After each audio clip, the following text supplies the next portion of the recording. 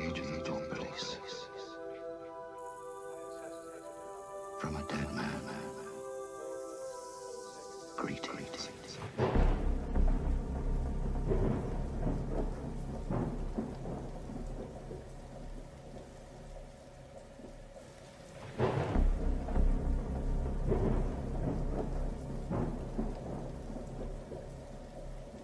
Coronavirus is the biggest threat this country has faced for decades. We're seeing the devastating impact of this invisible killer.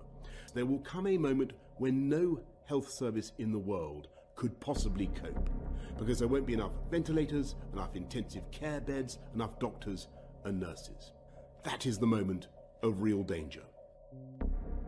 The new variant is out of control and we need to bring it under control, and this news about the new variant has been an incredibly difficult end to, frankly, an awful year, and it's important for everybody to essentially act like they might have the virus, and that's the way that we can control it together. The way ahead is hard, and it is still true that many lives will sadly be lost. Our advisory group on new and emerging respiratory virus threats, NERVTAG, has spent the last few days analysing this new variant. It may be up to 70% more transmissible than the old variant, the original version of the disease. You might be infectious, and that's the way that we have to behave at this moment. Assume you might be infectious. Assume you might be infectious, and that's the way that we have to behave at this moment. Today, the United Kingdom's chief medical officers have advised that the country should move to alert level 5, meaning that if action is not taken, NHS capacity may be overwhelmed within 21 days. And it's going to spread further, and I must level with you, level with the British public. More families, many more families, are going to lose loved ones before their time. Your colleague on Sage, John Edmonds, has just sent me a statement saying that as far as he's concerned, this is the worst moment of the epidemic because of the extraordinary infectivity of this new strain. Yeah, I agree with that. I mean, this is a horrible moment for sure. I just say, I'm really sorry to hear about your two relatives who died from this virus. I mean, it is a very dangerous virus for many people. We're looking to move to a different regime, so as we come to the fourth step, we will change the basic tools that we have used to control human behaviour.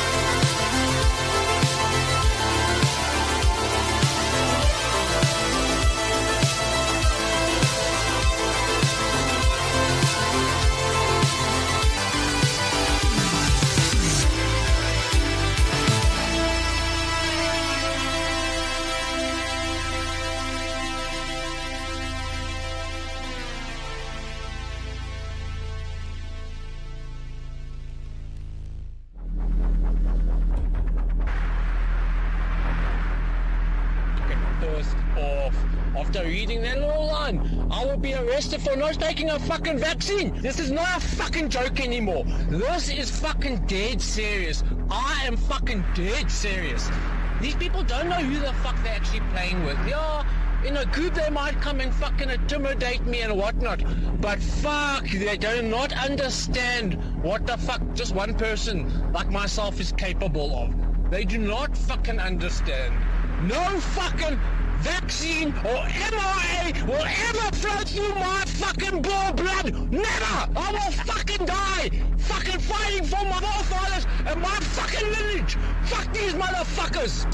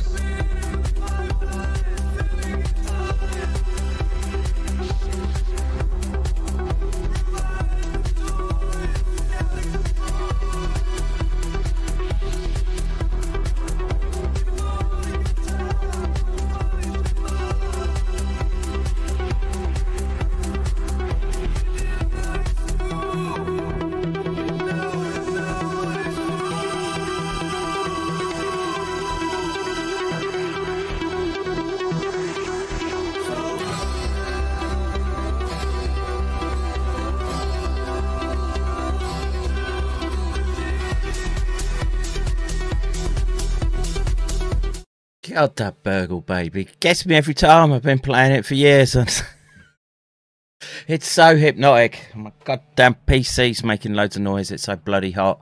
Right, what are we going to be doing? So, of course, we've been heavily involved in a couple of Twitter spaces in the last few days. I'll say the weekend and yesterday. And Charles and myself figured that as well, Twitter Spaces obviously has some limitations, and there's some visual aspects that we want to go over as we discuss the nature of biowarfare. I see Shogun Rixey in the waiting room. Let me just admit him, and we'll dive on. Of course, I'll remind everyone, the stream is only possible because of the support that you people give. Please, please, please, please keep us in the game. Links are down below. Go to mccairndojo.com. You can find all the links there, and maybe I'll just bring that up on the screen right now as we make the transition real quick. Yes, McCairn Dojo. Did you see that big blue button? Hit that. Or become a Patreon, buy me a coffee, subscribe star, cryptocurrencies, all of it gladly accepted. Right, grift over, let's get into the science and Shogun Rixey. Can you hear me, sir? Your mic is off. It says mic off, dude. Okay, I'll just sit here chatting. So, I thought the spaces were brilliant. I really did. Sort of sitting back and thinking about them, and to have them being translated in another language. Shout out to Dopaminergic 13 for it's not an easy thing to do, especially when as you get into the meat and potatoes of the topic at hand, you tend to start spilling out more and more technical jargon. And I don't know how she was jotting down notes, but she was literally getting it word for word in the French. And hello. Yes, we can hear you, but it's a little on the quiet side. All right, let me adjust. How you feeling, bro? How's day 2? Feeling a lot better. Good. So the medicine definitely helped. Yeah, like I say, you can get all spurgy about herbs and tinctures and whatnot, but sometimes you just need that that sledgehammer. Yeah. And this is why I always I don't want to say I'm critical, because I want people to be able to try whatever works for them, but there's a type of conceitedness that can come from people who are in robust health, and they're just thinking that their supplement regime is the cutting edge, and may well be, but until something really goes wrong, and then you need other tools to bear, right? That's how I look at them. Tools. Nothing else. Yeah, I mean, I feel exponentially better. I was basically bedridden for several days, so.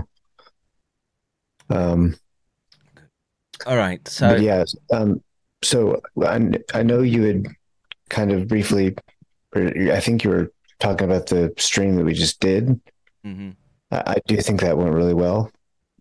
I'm really grateful that they're able, that we have people that want to translate and put it into French. But we, at the same time, it was kind of constrained, and well, so it's the format, right? It's not visual. Everything has to be done through speech. There's a whole tapestry of information that doesn't come through to the listener, and we're going to try and address that this evening. I think it's an important topic to drill into people, particularly as I'm seeing the cooey exchanges continue across Twitter, and he's spurging. Well, there's a few others in his chat, right? And so the last one that I sort of responded to, the argument was basically, well, if you believe that those things exist, they can pull the same stunt again, which is the most asinine argument I've yet to hear. It's nearly That's up correct. there. Yeah, it's nearly up there with vaccines aren't real. You know, it's like viruses saying, aren't real. What did I say? Vaccines, right?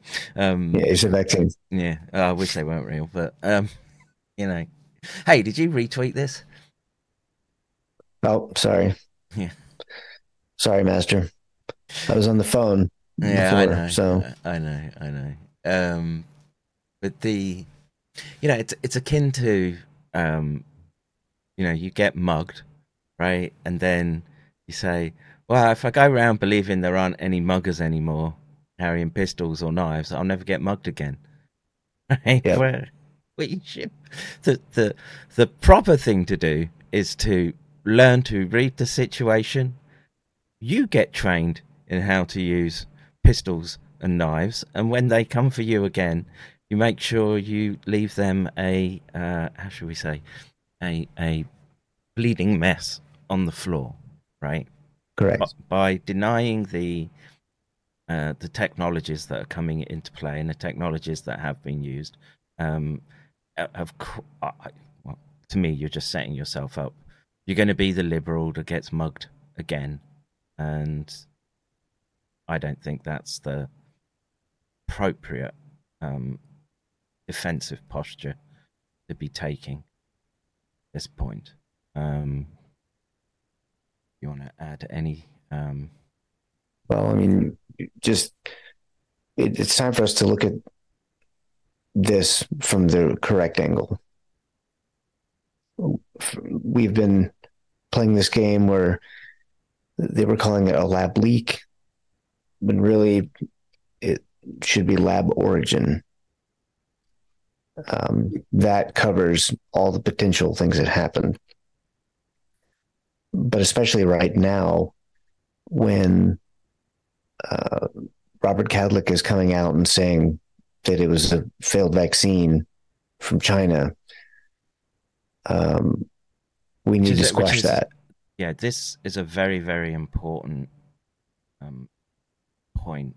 And it was mentioned in the last stream, but again, just for people who are listening or didn't get the last stream, and without having to make the pauses for the translation in this instance, we should explain in detail what they're doing and why it's false, and it's what they're pulling the last of the cards that they have. Correct. So, no, I just really want to get into this paper. Is there any other news or other stuff you want to cover first? Ooh, I don't know. There's plenty that we could look at. I'm like you. I want to focus on what this paper means, and then I think we can sort of branch out from that. And right, there are, like I say, there are a number of topics that I did have lined up, and maybe I'll sort of pick ones that segue from that, from the main topic today, which is what characteristics make up a modern bioweapon, and what characteristics does SARS-CoV-2 tick off on a it's academically and militarily recognized framework. I think that's a fair way of putting it, right? Yes.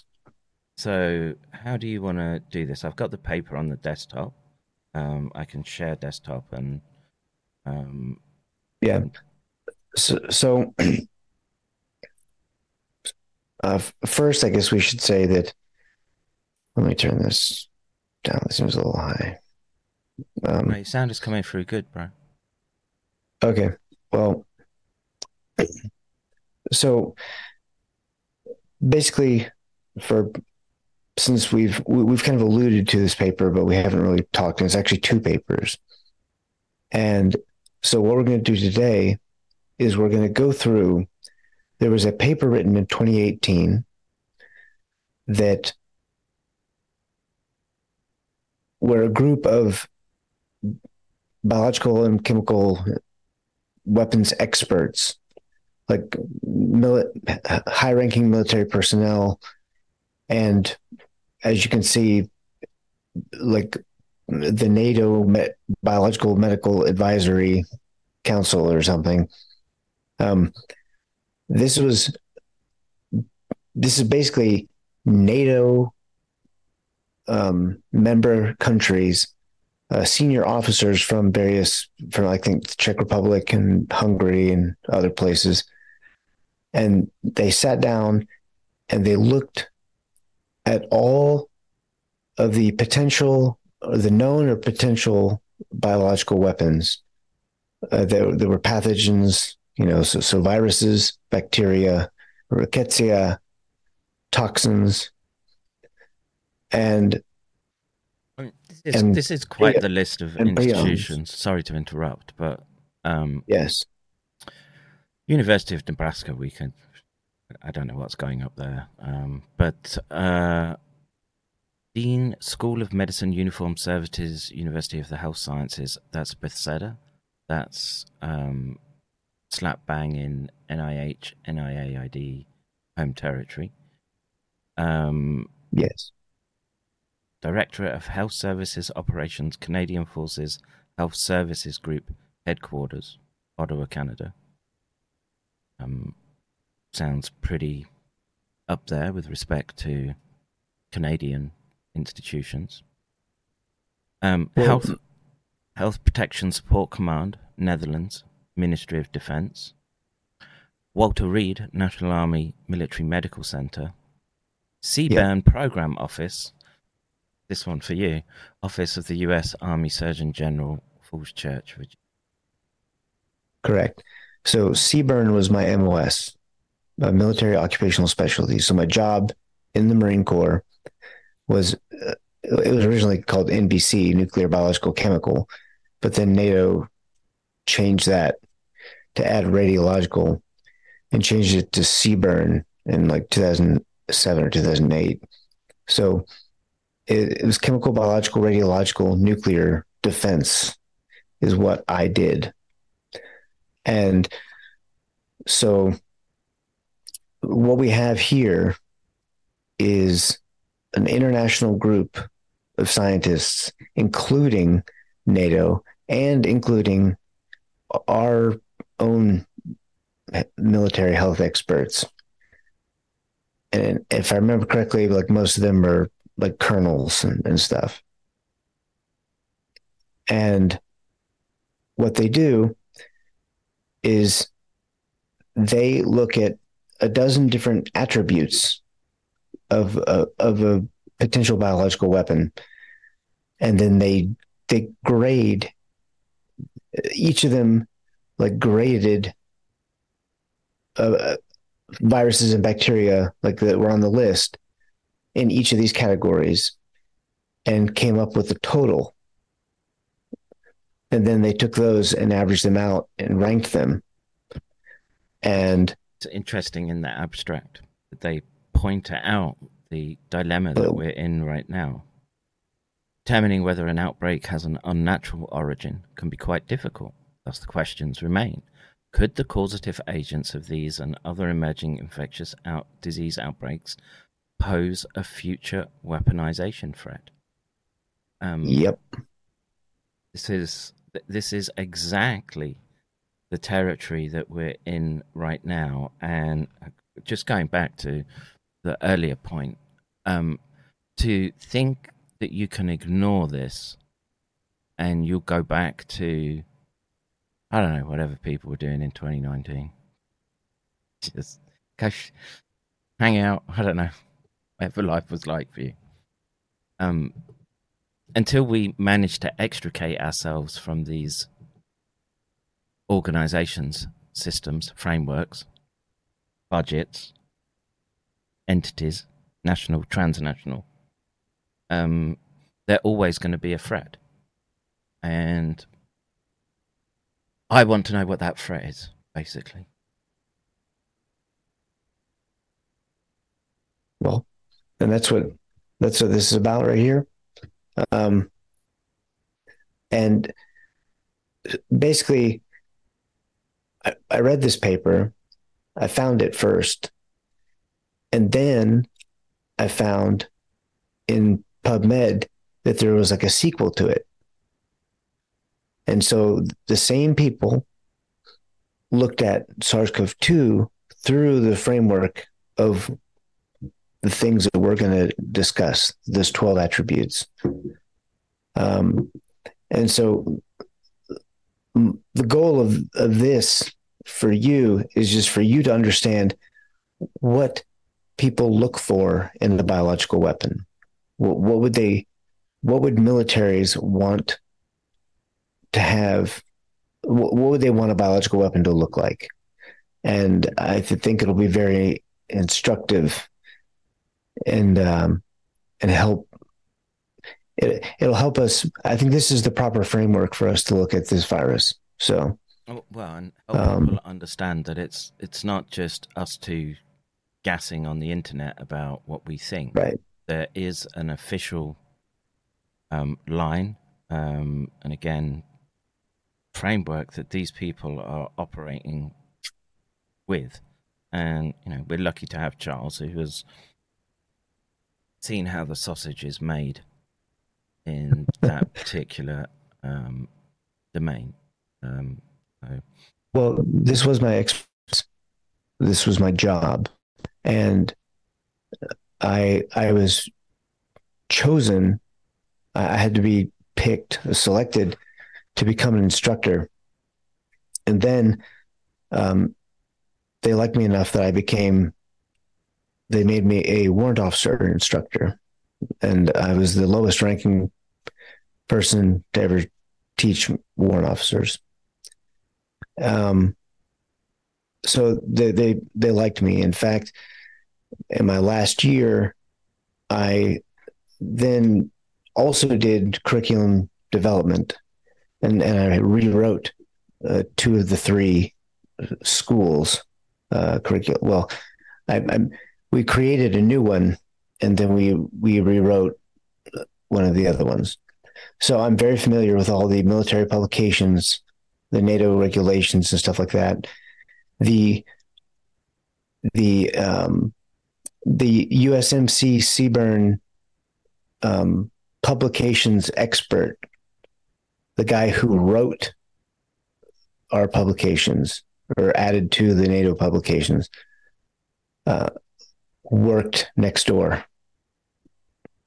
His name is Francis Gill. So I know what NATO is supposed to do, and I'm very well familiar with these types of things. I used to teach this. I got to the point where I was trusted enough to rewrite the curriculum. So yes, I do know what I'm talking about when it comes to these things, and it's time for me to flex that. Yeah, and the primary issue here is that these, and this is what we're seeing in public. This is what they're allowed to go out into the public domain. I would imagine a lot doesn't. But this framework is what they've used, I would argue, over the last 3 years. Now, I would just add this, that they had such a intimate knowledge of how all the apparatus would work together, that in itself can be weaponized. That's what I would add to this. That's why we saw particularly the Five Eyes countries. They stand out as acting very uniformly right from the get-go. And, whatever their motivations were, you would be foolish to think that they were all acting spontaneously, and it would be work like this, I would presume, Charles, that would have been guiding how they postured themselves with respect to the public and themselves as military organizations, which leads to the conclusion that very early on they realized that they were dealing with a biowarfare agent. Is that a fair assumption to make? What I want people to think of is, as we go through this, I want them to realize that they knew what to do, but in most cases they did the opposite of what was written here. That's really you're going to see that they went against their own regulations and stuff and did this entirely different path. So interesting. Where should we look? So we should start with the 12 attributes, or let's just go ahead and scroll down. Oh, this is just this isn't the full article. Yeah. Well, I'm sure I've got it somewhere, but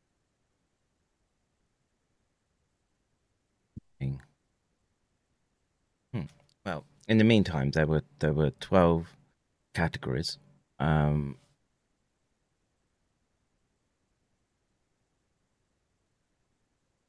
Scroll down. So we'll just blast past that abstract, right? Yeah. Okay. Well, actually, go back up to where they talked about how they did. Yeah. So okay, our matrix included 12 attributes of a potential weapon and was provided along with detailed scoring instructions to 12 groups of biodefense experts in 6 NATO nations. Study participants were asked to score each of these 12 attributes on a scale of 0 to 3. And the attributes are infectivity, infection to disease ratio, predictability, and incubation period, morbidity and mortality, which is called virulence, ease of large-scale production and storage, aerosol stability, atmospheric stability, ease of dispersal, communicability, prophylactic countermeasure availability, therapeutic countermeasure availability, and ease of detection. And so there's a lot of stuff there. But now I would just add this. It's very much a qualitative analysis rather than a quantitative one, where they've taken the, I don't know, for example, the binding kinetics and measured each one of those, right, at advantageous polymorphisms. They've taken a 30,000 foot view and scored it that way, and you know, that's a valid way of doing these experiments. Look, you get diagnosed with Parkinson's, it's how they'll rate your disease, right? You get a couple of neurologists and they'll mark off each of your symptoms, but I'll give you a number between 1 to 3 or 5, and they'll calculate from there. And these approaches do help guide clinical action, and I'll make the presumption that it guides military action in these instances. So absolutely, and it's not just 1 or 2 people. So it was 12 groups of biodefense experts in 6 NATO nations. So I wonder how many was in each group. I want to say there may have been like 21 overall. I don't know. 21 per group. No. 21. I don't know. We'll scroll down and we'll check it out. Yeah. So, talking about trying to differentiate between natural and biowarfare attack. Yeah, I used to teach about a lot of these subjects right here. So I'm very familiar with a lot of these things, like the strategic national stockpile. Yeah. Okay, so yeah, for the methods. So there we go. So for infectivity, it means 0 is non-infectious, mildly, moderate, or highly infectious. And pretty much they use that same 0 to 3 thing for everything. And well, actually, there is some quantification here. So, yes, they do explain. Yeah, infective dose of organisms, which is interesting.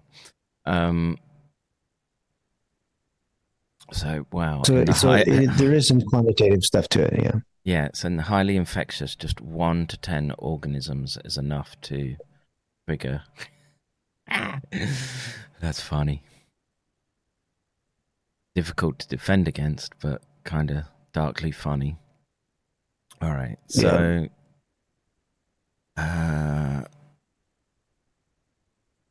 now this is just the scale. This isn't actually the explanation of each of the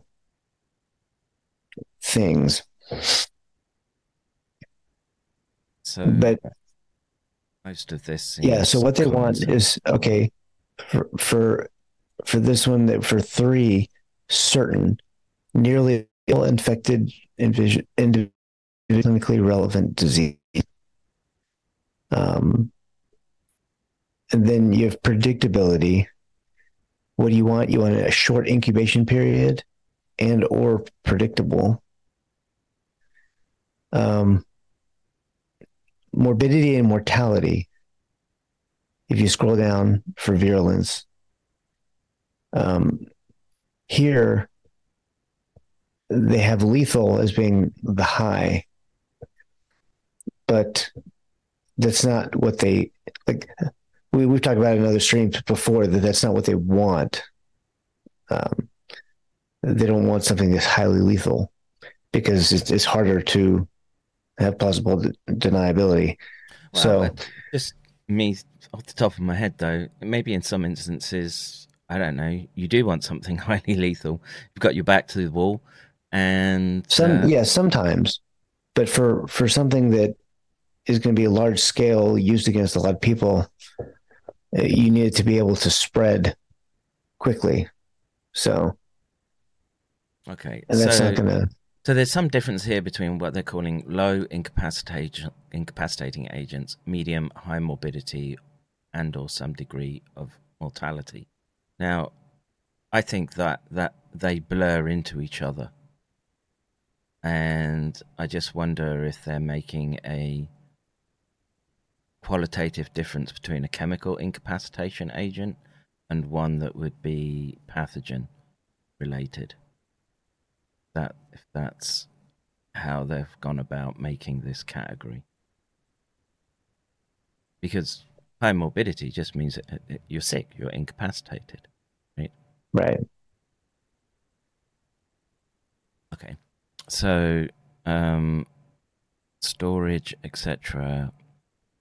Obviously, if you want to use anthrax, you need big warehouses of what you would store them in. What do they call those things? Big reactor type vessels. Yeah. Well, and here they talk about ease of large scale production. This, I would say, you would want to think of the mRNA for this more so than the virus. Because I don't believe that JC is correct, and that I believe that they made a virus that can spread, not a virus that they had to release in a bunch of different places all at the same time because it couldn't spread. So it doesn't mean though they didn't do that, right? Right. I mean, it doesn't mean that they didn't seed it, but the virus can still spread. It's still highly transmissible. Is what we're seeing now. Yes. And they have an entire category for aerosol stability. And I just want you to know that SARS-CoV-2 it can be stable in the air for more than 9 hours. That's the longest they've tested. So like a minimum of 3 hours, it can float in the air as an aerosol particle.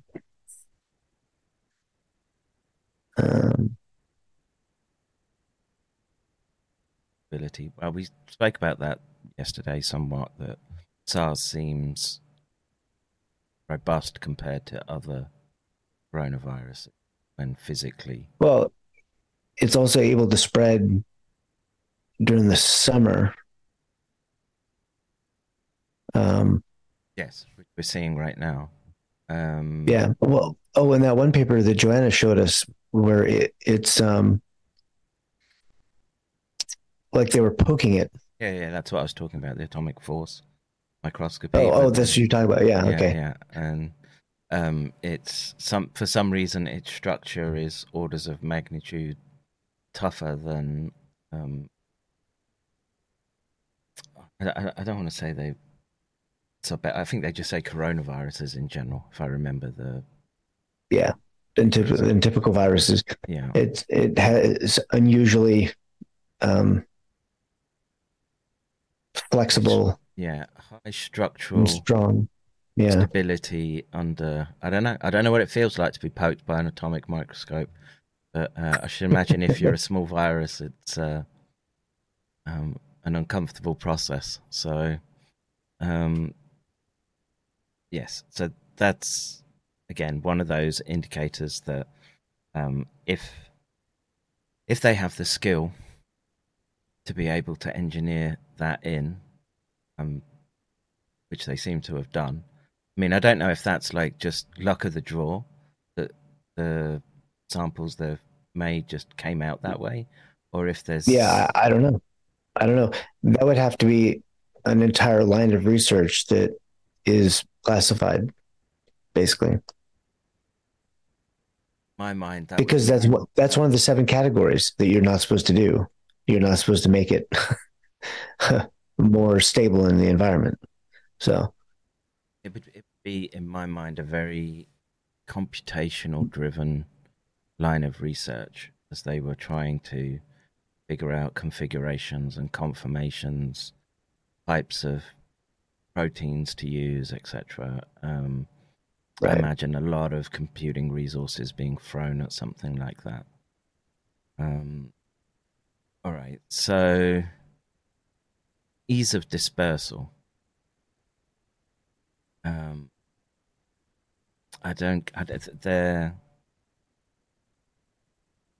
scale here seems a little funny to me.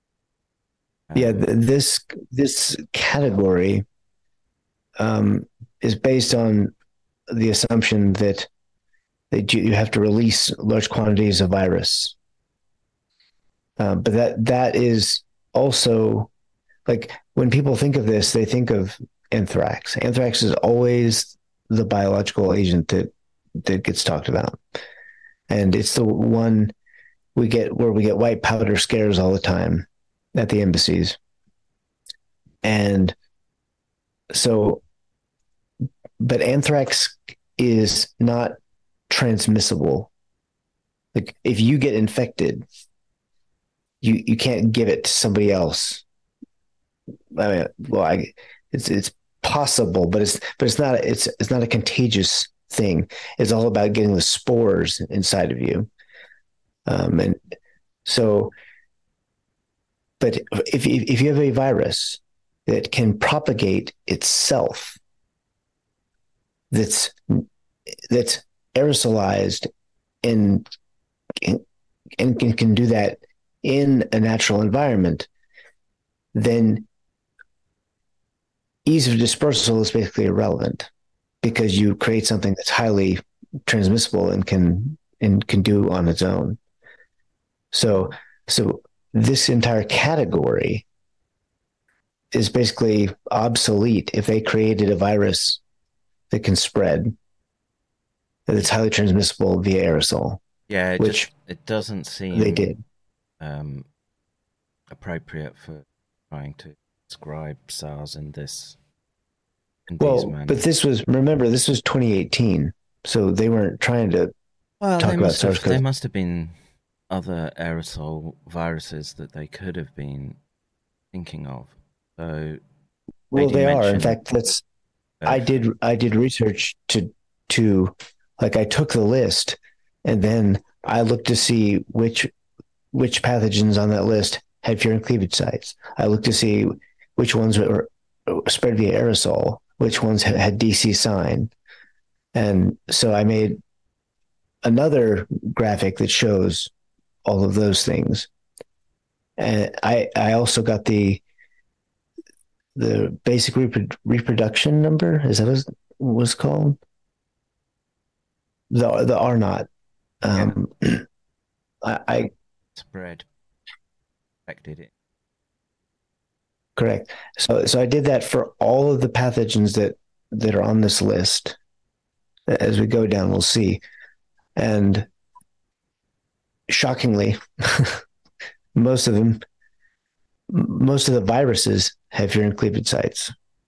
So, okay. Ability, I think, seems. They've missed aerosol. I presume they mean by droplet. No, they don't mean by droplet. There's a distinction between droplet and aerosol, right? So blues would be droplet spread. Am I misinterpreting droplet nuclei? Contagious via droplet nuclei. I don't know. What's the military speak there that I'm not getting?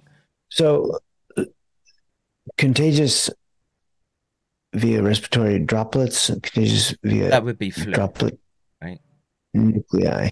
Yeah, that's more flu, but respiratory droplets are a part of flu and they're part of COVID. Okay, when you cough, there's droplets that come out, but there's also smaller particles that are aerosolized, and those also contain virus. And typically, those aerosols can't, if they get in you, they don't have enough virus in them to spread via aerosol. So what makes COVID-19 so special is that it can spread with a lower threshold of the number of viruses needed to create an infective dose, and it can do it directly in the lungs. So it's Well, it doesn't necessarily have to be the lungs. It can be any of the respiratory epithelium where there's a well, it's true because it actually can interact with 28 out of 55 human tissues. That's something that Stephanie Seneff has written about. So SARS-CoV-2 is automatically like number 3 on this list. prophylactic countermeasures. That's a thorny issue. Yeah.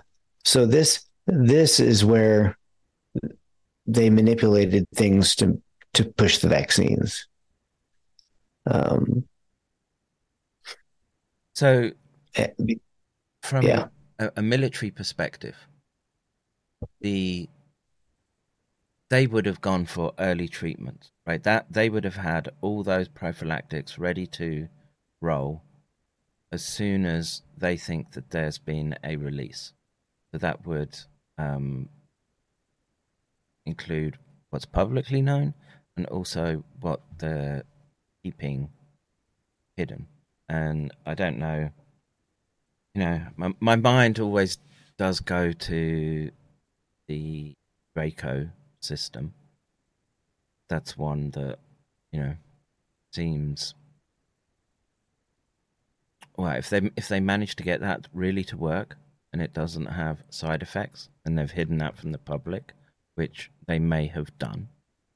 Well, it's not just Draco. It's fusion inhibitors. Yeah. It's obviously hydroxychloroquine, which they knew worked. Ivermectin, all the vitamin D, all the normal stuff. So with COVID-19, we should have been at 0 or at the most 1. But the truth is that it's not.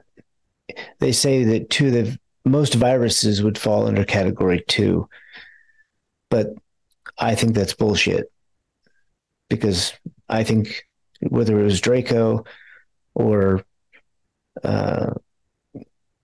fusion inhibitors or whatever it was, they had a lot of things available and they went out of their way to hide them. So COVID-19 should have been at the 0. All right, so we can be thankful we're not in the known countermeasures available. Yes, that's a blessing. Yes. Take the wins where you can get them, bro. Yeah. So prophylactic and therapeutic is basically the same. So we can skip that. Oh, yeah, we can skip that, and then ease of detection. Yeah. Now, I would say that, short of the other technologies that we do know are in the pipeline, the epigenetic signatures. There was technology in place to be able to act as detection. I mean, should you start being cases? I agree that the way that they used PCR was not how it should have been done if they were just letting doctors do the testing. It should have been symptom driven, not population scale testing. But I think, again, I make this point all the time. If this type of framework kicks it in, and they know they're dealing with a unknown, or a agent that's got properties that have been weaponized, it makes sense that you would do the mass surveillance the way that they did, right? Because even high counts acts as a data point for you, because you can start to see when that changes, right? So now, should they have been shutting people away with high count positivity? No, I don't think any of that was justified. But again, if our thesis is that much of the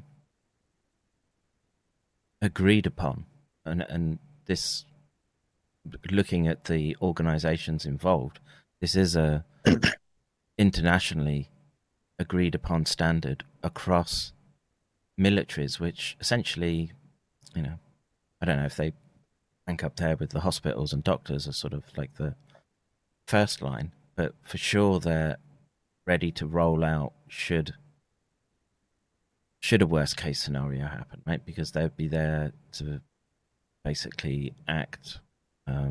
Well, we did see this in the UK. The military was used to deliver tests. It was used to. There was a presence felt on the streets, I would say. I don't know about the US so much. There's limits, right? It wasn't quite as bad, but so I do want to read this next part because it kind of explains in more detail what they're doing.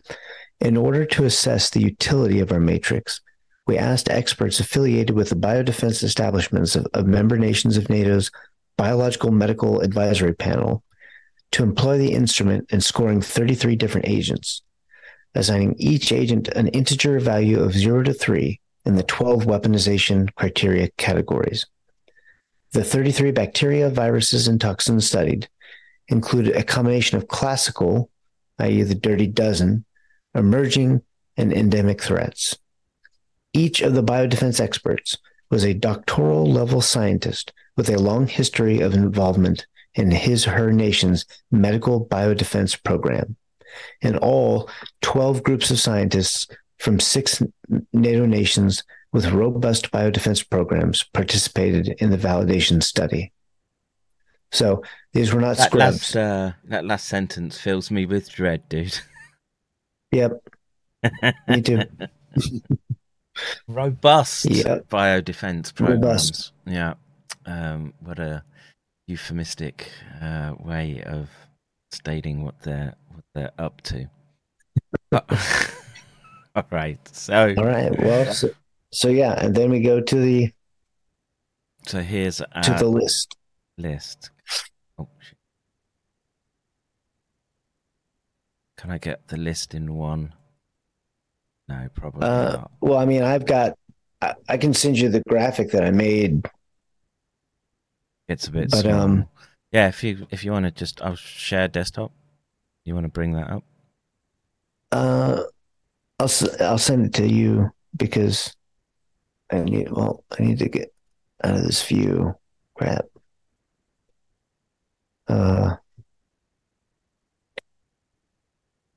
Don't forget remdesivir. Yeah, well,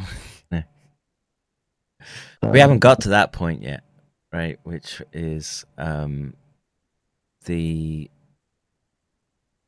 issues or the techniques deployed in the frontline medical there we go. environment.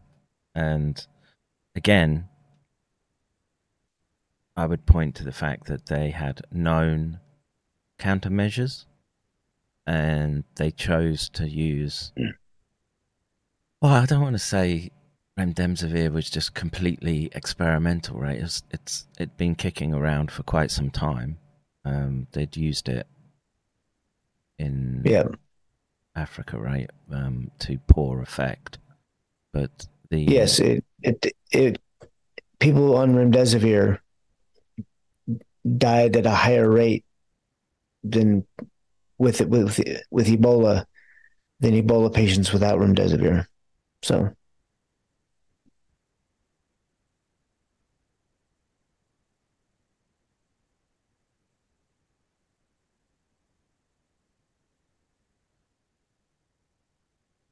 Yes, we must mention remdesivir. We must make the caveats of iatrogenic deaths. We recognize all of these as being issues. Did you send the graphic, dude? I'm going to send it in the chat right now. Hold on 1 second. Zoom chat or Zoom chat? Yeah. There you go. See the. There we go. All these caveats, I think, count. But, the simple fact is that you cannot get round the molecular biology as well. You cannot get round the fact that there was recognized disease as seen by doctors, clinicians, experts in their field. And they were, they could recognize that there was a distinct pathology associated with SARS-CoV-2.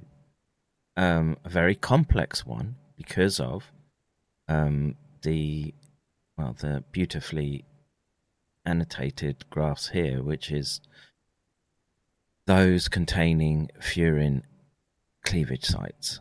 And many 25 list of 25 agents. So let me maybe even 30, close to 30. Anyway, there's 33 agents that they did. I don't remember if I took out.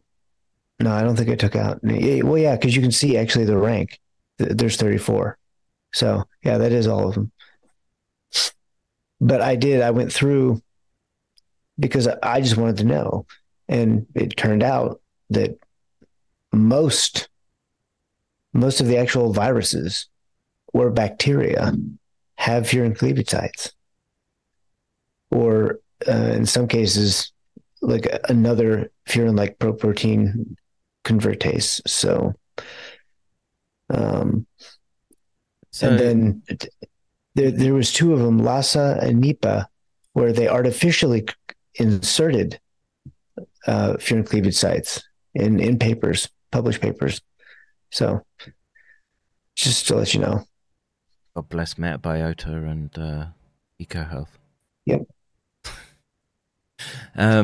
So it seems to me you've missed a trick here, Shogun Rikasu, which is that you need a red triangle by your SARS-CoV-2 entry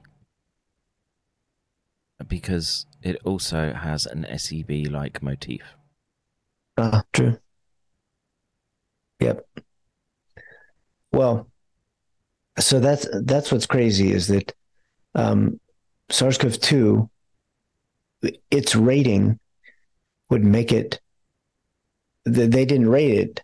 They made a score, but they didn't make a graphic where they put it together. But I did, and you can see that out of all pathogens that could be weaponized, the most attractive and highest potential to be a bioweapon, SARS-CoV-2 places 4th out of 33.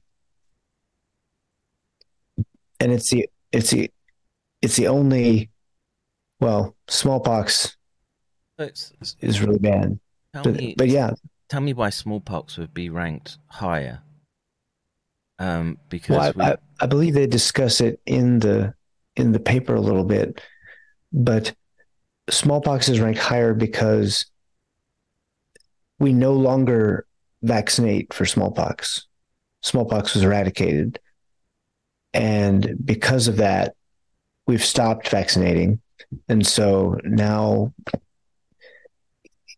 it has a lot of bad properties, and we have antibiotics and things that can stop it, but it ranks so highly. Maintain some technical rigor here, please. Oh, well, whatever. Well, so basically, it's the fact that the global population, is no longer vaccinated against it. So if somebody were to use it, and the Soviets and other people did make variants of smallpox. I think they made a chimeric smallpox and Marburg virus in 1991. I have to go back and look. So yes, but they were trying to do really nasty things. But SARS, the real takeaway here is that it lacks the ambiguity, though, that imbues these weapons with such military utility, right? If someone leaks smallpox, we've got a fairly good idea where it's going to have come from, right? There's only two stocks that are kept, one in Russia, one in, I don't want to say it's Fort Detrick. I hope it's not Fort Detrick, but some U.S. military. Yeah, I don't remember, but yeah, but there's only a couple of places, but that's why it's ranked so highly.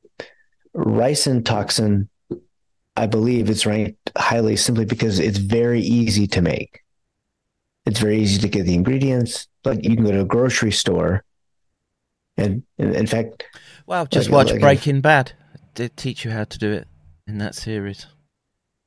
Well, I mean, that is true. That is an excellent series, but I had people come from Edgewood Chemical Biological Center, which isn't on Fort Detrick. It's on a base that's close to Fort Detrick, but basically under U.S. AMRID. And they came and they taught our students for every class. We would have a 2-day little set aside for each of our warrant officer classes, where they would come and they would teach us how to make ricin. Which is a breach of the biological and chemical warfare conventions. Well, they would teach us. We would use we would not use castor beans or castor oil. Yeah. So we would use something that was just to simulate, but we would go through the entire process to learn, okay, when we go into a lab, we're doing a site survey and we're saying, okay, what was being made here, and basically to understand. So we had to learn like the precursor chemicals. Okay, are they working on nerve agents? Are they working on mustard gas? Are they working on ricin? And so we needed to be able to quickly identify what that was, because that could have a big impact on our response. So, and look, the take home for people sitting here listening to us right now should be which scientific argument and rationale are you going to listen to? One where international experts, through years of study, and we're looking at a second paper here. We've jumped from the first paper. The second paper is 2021, I want to say, and they've just 22. They've just done the same process that they did with this 2018 paper, using the same metrics, I'm presuming the same teams, and somehow, SARS-CoV-2, which we are very, very suspicious of with respect to its provenance, lands in at number 4. And you can take that information on board and act appropriately, or you can do the denial bit and pretend it doesn't exist. And hey, number 4 ranked biowarfare agent is just something that you can ignore and carry on your merry way. And so the fact that it's one of the most attractive biological weapons, or most attractive pathogen to be a biological weapon, means nothing. It's just, it's a random coincidence that it happens to have all the properties that you would want in a biological weapon. Well, it's akin to sort of, I don't know, looking at, those property prices are cheap in Kensington, in Philly. I'm going to apply a place there. I don't believe in that chemical warfare that they're doing on the streets. That's all fake and gay. And I'm gonna flip my property in Kensington, Philly, and all those zombies walking outside. That's just a figment of people's imagination. They're just pillars of the community. Just part of the ambience of the neighborhood. Well, no. Yeah, so that's how I see it, bro. Well,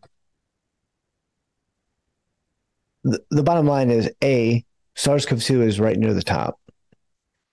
B, furin cleavage is something that they know a lot about, and magically, most of the viruses have furin cleavage sites in them, the ones that they're interested in for weaponization.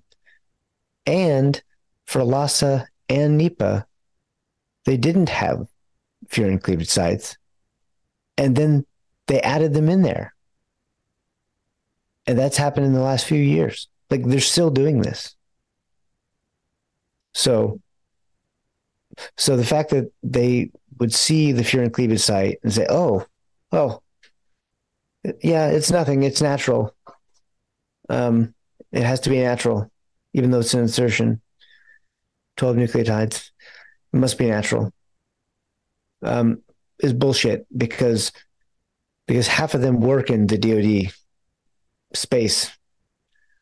Ian Lipkin, Angela Rasmussen, Robert Gary, all of these people worked in the biological weapons defensive biological weapons research. That's not a coincidence. To Gabby in the chat, who says the jabs are the weapons, COVID-19 doesn't exist. Let's break that down a little bit for you. You need to become familiar with binary agents, okay, and how they would want to propagate these non-COVID, right? So we're seeing all this death, right? Or you're realizing that something appears to be related to the shots, etc. They're causing harm, but from a weaponeer's perspective, they need and want both. Okay, they need to seed the environment, and then they need the follow up with the synthetic adjunct, which is what they've done. And the simple fact is that we don't know what the biological interactions are with people who have been exposed and have, let's say, chronic ongoing infection and their exposure to the synthetic peptides. We don't know what the long-term outcome is on critical organ systems. We looked at a case from yesterday 38 years old, got COVID before the shots came out, developed long COVID, and within 3 years, he suffered and died from systemic organ collapse. This was not a fat, unhealthy schlub of a human being. But I've probably still got the image story up. So,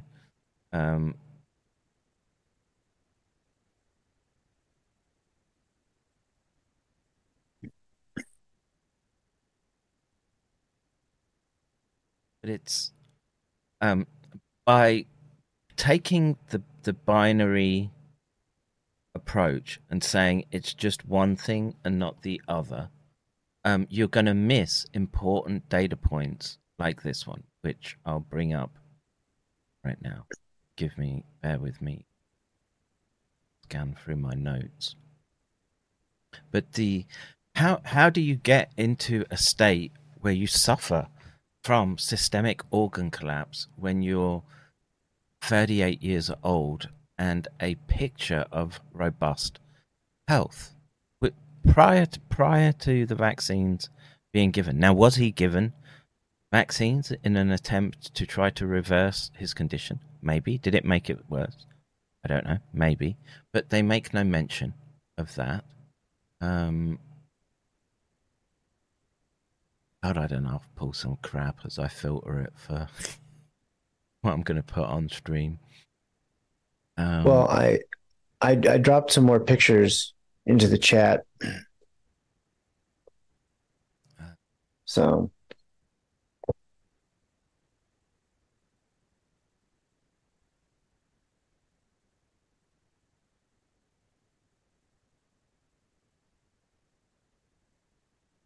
here we have talk people through this whilst I find the I found it already. So before we get into the technical details, let me just show this story again, because it's illuminating. There's the individual again, a picture of health, has everything to live for, young family, and Brandon Gilles, the co-founder and CEO of Luxonis, a company that specializes in spatial AI. He's no dummy. And computer vision, passed away August 3rd, 2023 at the age of 37. He'd been suffering from long COVID, a condition that causes persistent symptoms of COVID-19 infection. And if we go down to how did Brandon Gilles die? According to his wife, Brandon Gilles contacted COVID-19 in March 2020, developed long COVID symptoms such as brain fog, fatigue, muscle pain, shortness of breath. He sought various treatments and therapies to improve his conditions, including hyperbaric oxygen therapy, intravenous vitamin C, acupuncture, meditation, diet changes. He also participated in a clinical trial for an experimental drug called Ampligen. Despite his efforts, Gilles' condition worsened over time, and he suffered from multiple organ failures.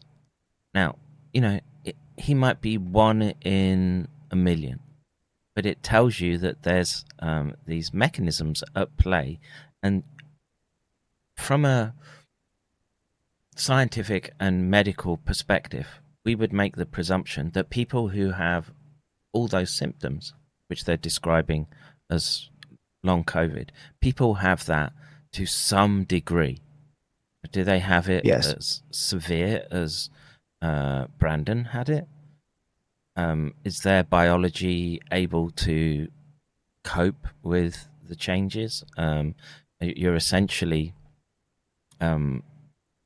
handicapped in some form. Are you allowed to say handicapped these days? Does it rank up there with retarded? But just say retarded. Well, retarded doesn't quite cover this one. And look, I don't mind people like Gabby coming in and making a statement like it's all just the vaccines. It's a hypothesis, right? It's something that we're contending with, even with people who are, you could argue, qualified or have higher degree qualifications and potential experience around the biology at play who would make the same claim. I think the situation is far, far more complex, particularly when we see that the agent itself, just from, say it's luck, but just within a published framework that is used across militaries, different militaries, they've all agreed on these standards, and by their metrics it comes in at number 4, and I'm not so sure that smallpox would sit above it, because there's so many, in my mind, personally I think it would be number 1,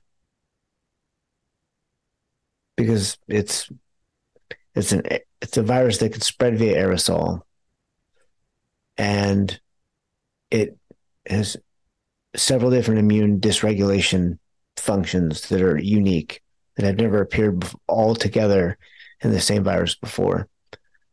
I think it's the best biological weapon on that list. Gabby also says, when they fraudulently proclaimed a pandemic, the deaths in Wuhan were labeled as COVID-19. We now have a pandemic.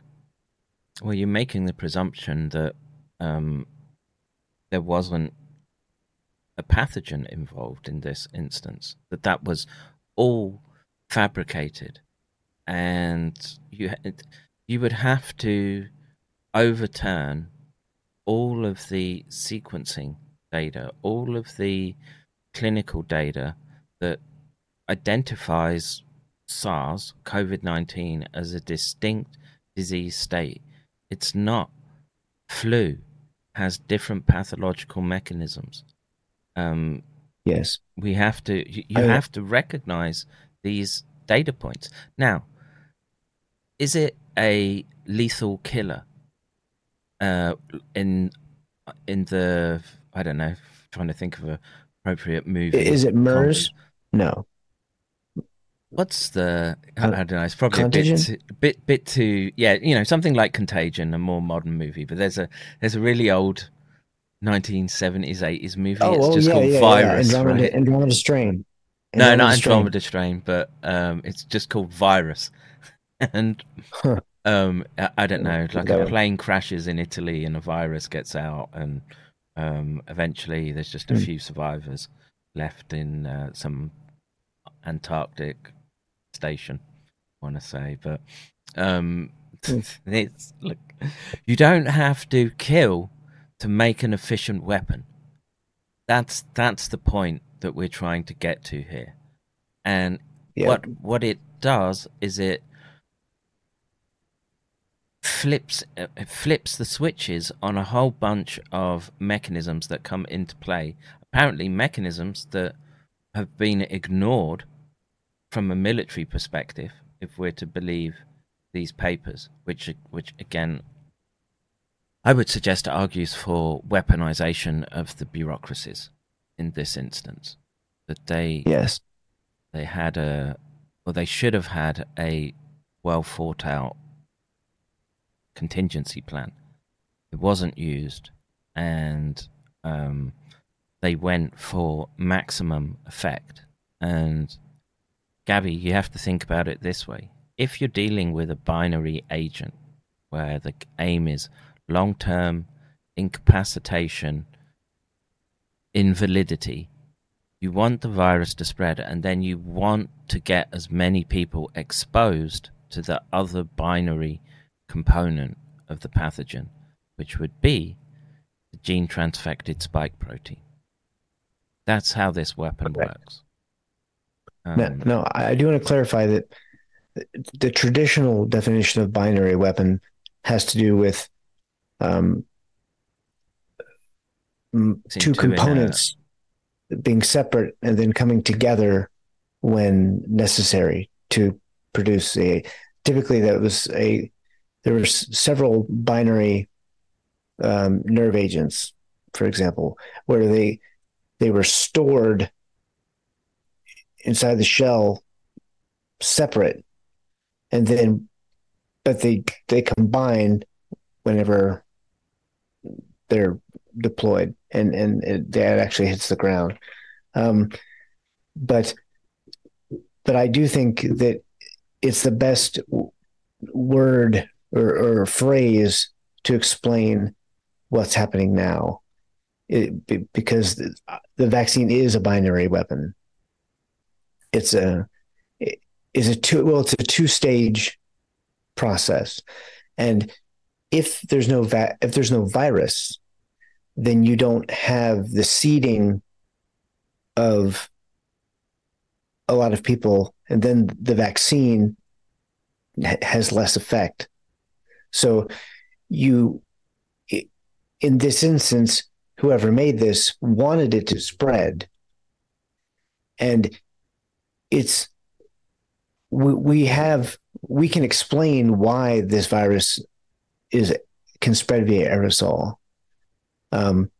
We have all the evidence, so it's exponentially. It's simpler. It's simpler to just make a virus that can spread than to have a giant conspiracy where a whole bunch of people all around the world are releasing the agent in certain places. No agent. So that answers what I was going to say to Gabby's next comment. So it works by using a fraudulent bioagent to introduce a global political agenda called the Great Reset. They succeeded. Now, I'll probably agree with you that they got much of what they were looking for in the last 3 years. It's fait accompli. Absolutely. They hit a lot of people, but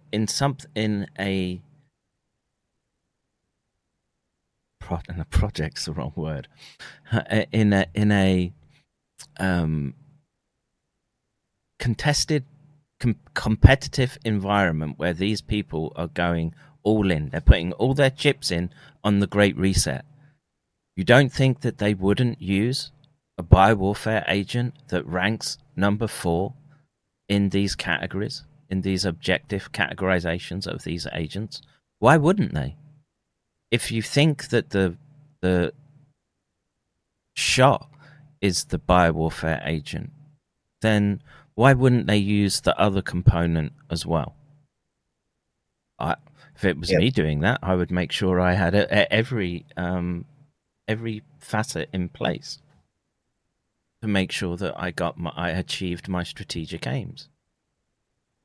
So I would encourage you to go look at some of the streams where we go through the biology, and I tend to focus on the neurological side of it because that's my wheelhouse. But the way that we can find the pathogen in the brain and the disease processes that we can recognize, particularly with respect to long COVID and neurodegenerative states. And I don't think all that literature is fake. Maybe some is. That's always an issue with science. There are con men and women just trying to get grants. But for so many people and so many regions of the world to be putting out consistent results, even in places like what's that place in Brazil? Belafonte? I think Belafonte. Belo Horizonte? Belo Horizonte, yeah. Where, you saw them struggling to get oxygen tanks because they were so isolated, because they're essentially in the middle of Brazil and it's such a big country and the infrastructure is so little, and they were essentially stripping welding stores and anything else to try to get their hands onto oxygen for people. Was that all fake? All those graves were fake?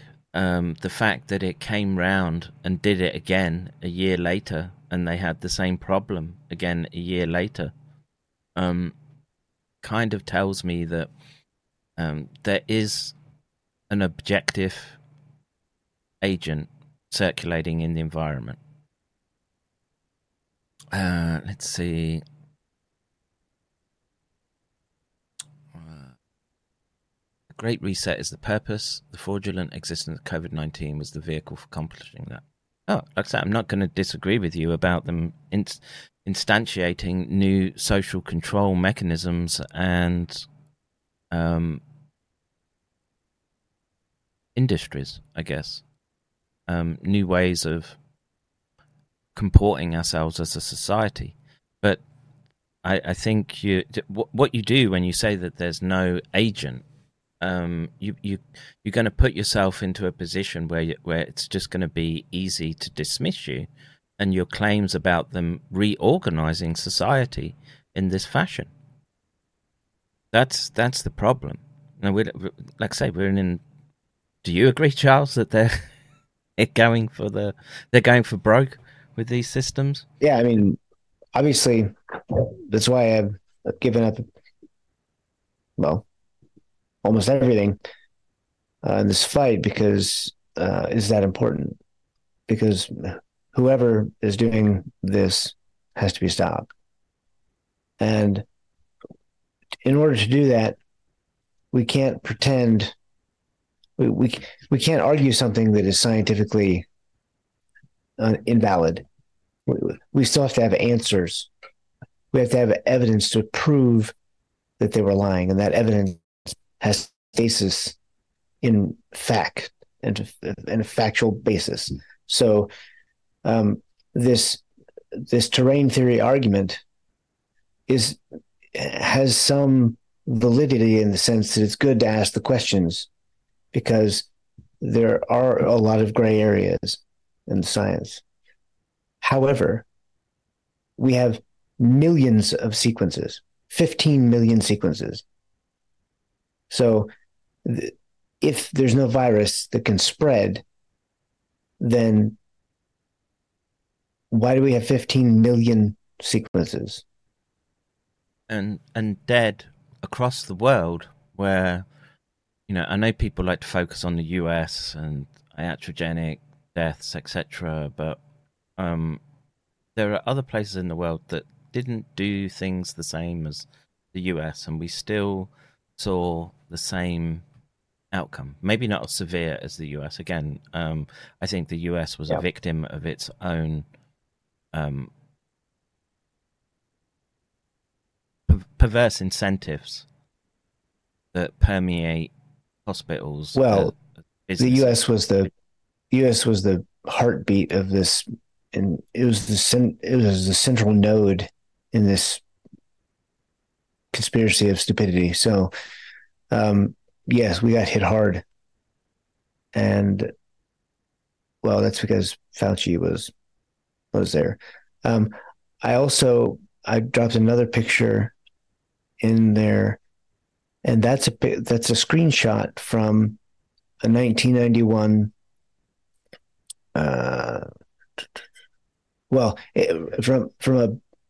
from a book written by Ken Alibek, who was a Russian.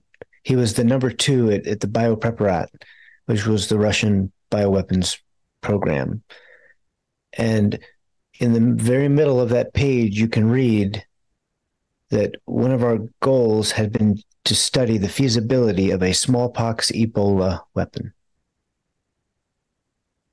Right there in the middle. And how do you do that?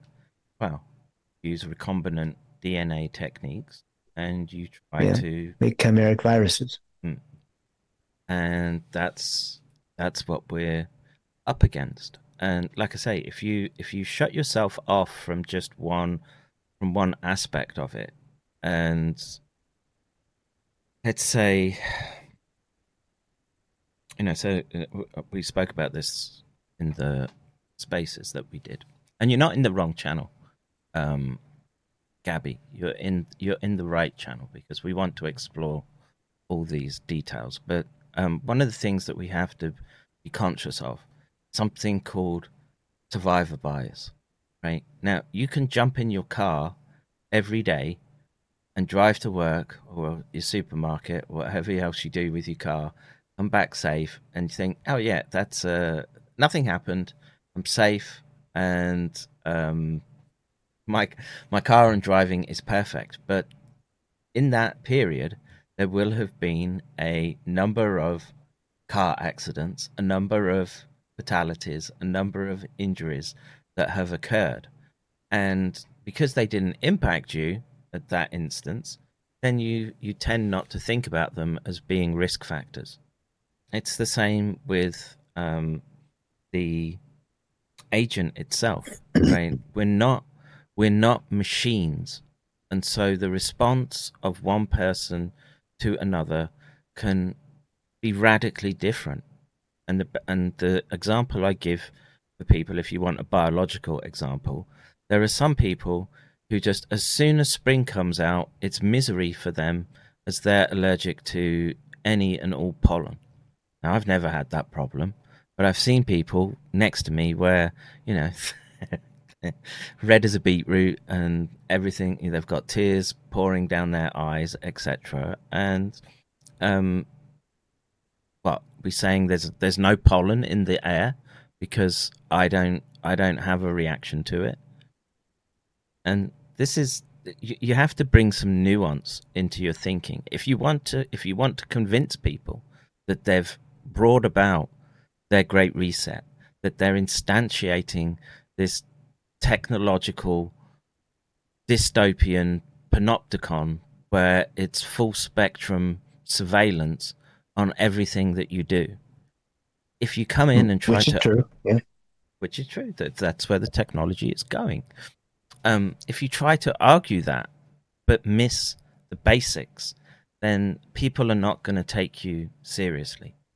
And so it's important that people understand that there's a predator class out there, and it's very likely the predator class which flicked the switch or pulled the trigger on what it is that we're dealing with right now. And in that instance, that's why it's important that you have every bit of data available to you, and you're able to articulate it in a manner that may persuade someone who's still sitting on the fence somewhat.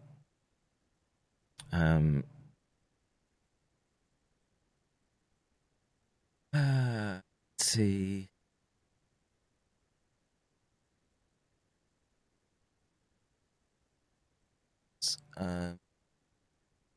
Well, we can go back to the paper and just kind of finish going through it. Illustrate Life just says, my husband's secretary is in hospital now. She did get that jab, Bell's palsy, and now her organs are failing. Look, man, I don't know if you want to tell your anecdote about Marines. Well, first I want to say that that Caitlin died of multiple organ failure on dialysis, and so yes, that happened to a lot of people. And she was on a ventilator on dialysis. She'd been given remdesivir. But what Kevin was just alluding to is, and I've said it before, but I'll say it again. I received a phone call from a Marine, or I'm sorry, a text message from a Marine, very high up, saying that he. What's that? Very high up one. Senior. Correct. And he had literally watched, he had observed 2 people have strokes in 1 week. One at the Quantico pool, and I used to live there, and I used to take my kids to that pool. And then another one right after a 3-mile run dropped, and and he didn't know whether or not he was alive or dead. But twice in the same week, he saw people flop on the deck. And we're talking about the healthiest males in the United States. So some of them. We're talking about people in peak physical fitness. And they were both in their early 30s. I mean, I had a story today. 31-year-old tennis player. Did I grab it? I might not. Again, very much the situation you were describing.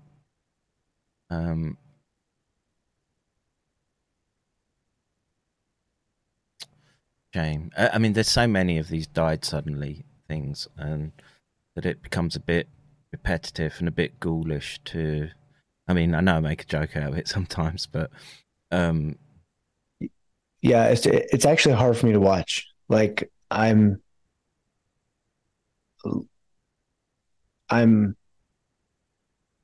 think I'm like damaged from. It's traumatic. I mean, I had PTSD, and my PTSD was the result of witnessing, unnecessary death. And so now we're seeing that on a global scale. And so as I've researched, it's been really hard, like mentally, because I'm researching death. I'm researching people, like things that cause death. I mean, there were times when I was maiming as well. The people who don't die but are left, right, and the people who don't die. But I remember when I was doing the Wuhan, I was going through Wuhan Weibo messages, and I was reading them, and basically they were cries for help, and they were talking about how, there were some that had like 7 members of their family were all sick. And then a couple of them died. And then they would be begging somebody to come pick them up and take them to the hospital. And it was heartbreaking. Like I broke down and cried several times because there's more than 600. Well, there's actually more than 900, but 600 non-duplicate Weibo messages. And I was going through them because I was trying to get a geospatial picture of them, gain clues from the descriptions. But it was heartbreaking. And then now we've spent more time with the died suddenly stuff, and it's like it's heartbreaking. I can't imagine. And I'm putting this down as casualties of war right now. You have to be thinking in these terms. They went to war against us, an unsuspecting population where, you know what, things weren't so bad prior to this pandemic, despite all the protestations of the green Nazis and the rainbow fascists and the religious extremists, etc. Things worked. You could, we had a whole bunch of freedom and a whole bunch of good quality ways to spend our time, and someone decided to flip that for their own gain. And in order to understand what it is that they're doing, you have to dig into the history. Now, I don't know if what's them called? I've forgotten now. Gabby. We have to go back into the historical literature. We have to look at the Malthusians who have their hands on the strings of and levers of power, where they've got it into their heads that there are too many people, that they want to play God with respect to the individuals that were blessed to be here, and it's very obvious by their actions that they don't mind spilling a bit of blood or two, so long as it's not theirs. Right? There's a degree of psychopathy we're dealing with, and they're the type that torture bugs and anything else for just sadistic pleasure. Maybe some are true believers. They really, really think that the world is on a precipice of catastrophic change if we keep eating steaks and driving cars and cooling our houses. I'm not so sure that's the case, but there are literal people out there that believe it, hook, line, and sinker. There are people out there. I think that we're going to innovate our way.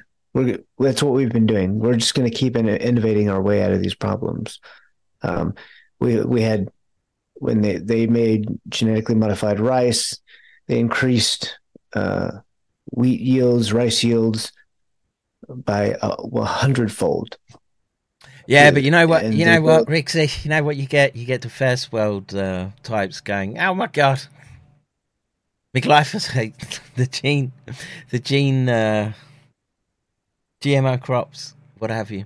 Well, I mean, but they basically they managed to feed people. That plus technology pulled 90% of the world's people who are in poverty have been lifted out of poverty, at least until like the pandemic. It kind of. And now we're all heading for poverty. Come on, send some donos. Feed the coon. There's one. I don't know who it's from. $20, but whoever sent $20, thank you. That was, but we need more. It's expensive to run these computers, and everything else that we do, and the time that we spend putting our expertise to this. And Doc McCarran has he's got a new house that they're going to be getting. So, yeah, it's the house.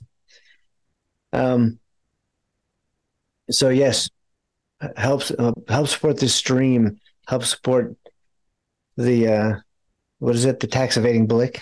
Yeah, tax evading Blicks plantation. We need all the support we can get. Yeah. No, I'm just thankful. Kevin's been a great host since I've been here in Japan. But support him. He supported me, and I'm thankful for that. Well, we should all be supporting each other, right? That's the whole point of doing this is, like I say, getting people through. New house like Fulmich spending donos on his house. No, no, dude. It's another wreck like I have right here, and it's just a bit. We don't have room in this house for the kids. They don't have a bedroom or bedroom each, so we've got to try and get a bigger place. It's just down the road. Same neighborhood, just slightly bigger. And there's a safety issue as well. I sit here in this address calling out deep state, calling out any and all who have brought us into this situation. I'm concerned about my family being so close. They need physical distance from any potential threats. Now, the threat environment, I think, is low in Japan, and I think I can handle anything that rocks up at my front door, but you never know, right? And I wish we're not buying it. Put it that way. It's from a bank, right? And it's a mortgage, and we scraped enough together to pay the deposit to get a mortgage, right? That's what we're in. So it's not luxury or anything. So did I buy out that pesky neighbor? No, it's just a little bit further down the street. But like I say, the thing with Japan is property doesn't maintain value, and once property is older than 25 years, the only thing you're paying for basically is the land. And usually, well, I say usually, the tradition used to be that when young couples got married, they would build a new house that would last them that period, 30 years, 40 years of their marriage. And then it gets knocked down. There's no real permanent housing in Japan. And so if you're prepared to tough it out here, and it's not easy, especially if you don't speak the language, and you've got $50,000 spare, you can buy a house outright. But it's ghetto housing. So, I can't afford to buy outright. It's a struggle to get the money to pay for the deposit. 3 years of working, doing this, and my wife working as well. And there is there's a danger, especially when the book hits the bookshelves and it's all in print and not us gassing on the internet. It could step up, and there's still the legal stuff coming down the pipeline. Who knows what's going to happen?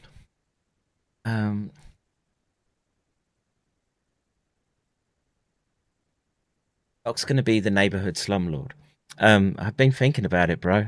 I'm not gonna be telling my kids to do what I did, which is go travel around the world and be part of that shiftless international workforce. I'm gonna be encouraging them to buy up all the other ghetto housing, fill it with spawn. We'll take over. We'll have this place. It's mine. It's my island. They make walls out of paper in Japan. Yeah. Yep. Well, I think we should at least check back to the rest of the paper and see if there's anything else we want to cover. Him. Yeah. Kind of get sidetracked. Yeah. Right. So we've done this. Do you want to bring the figure up or go through the? Just go through the second paper and its conclusion. Oh, that's the second paper. Yeah. So you've summarized that paper. Oh wow, this was 2023. No, 22. It was published online May in 2022. May 2022. Yeah, it was put into and the then, journal. Yeah. But basically, this was the same basic authors. There was a few changes, but what they did was, all they did was look at SARS-CoV-2 through each of these 12 categories and rated it as to determine its attractiveness and its potential to be a bioweapon. And all I did was take the answer, because they calculated and they got a score of 24.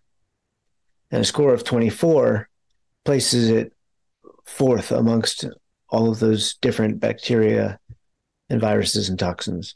So basically, it is it's like a high level, a high quality bioweapon by their own. And you have to think that just happened by chance. Just so happened by chance. In this environment, no way. And we're still finding stuff out about it. right, with respect to pathological mechanisms. You know, there was the obvious overlaps with HIV, but we had that paper come out a couple of weeks ago. Shout out to Maples finding that one. But basically showing that SARS utilizes the same mechanisms as HIV with CD4 to infect T cells and your immune system. Yep. And know what the long-term consequences of that are.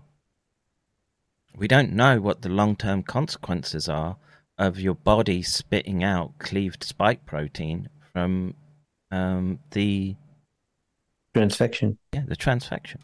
And it does it for months and months and months. All very unknown, all very suspicious in its implementation. And as Gabby was saying, yeah, it seems to be a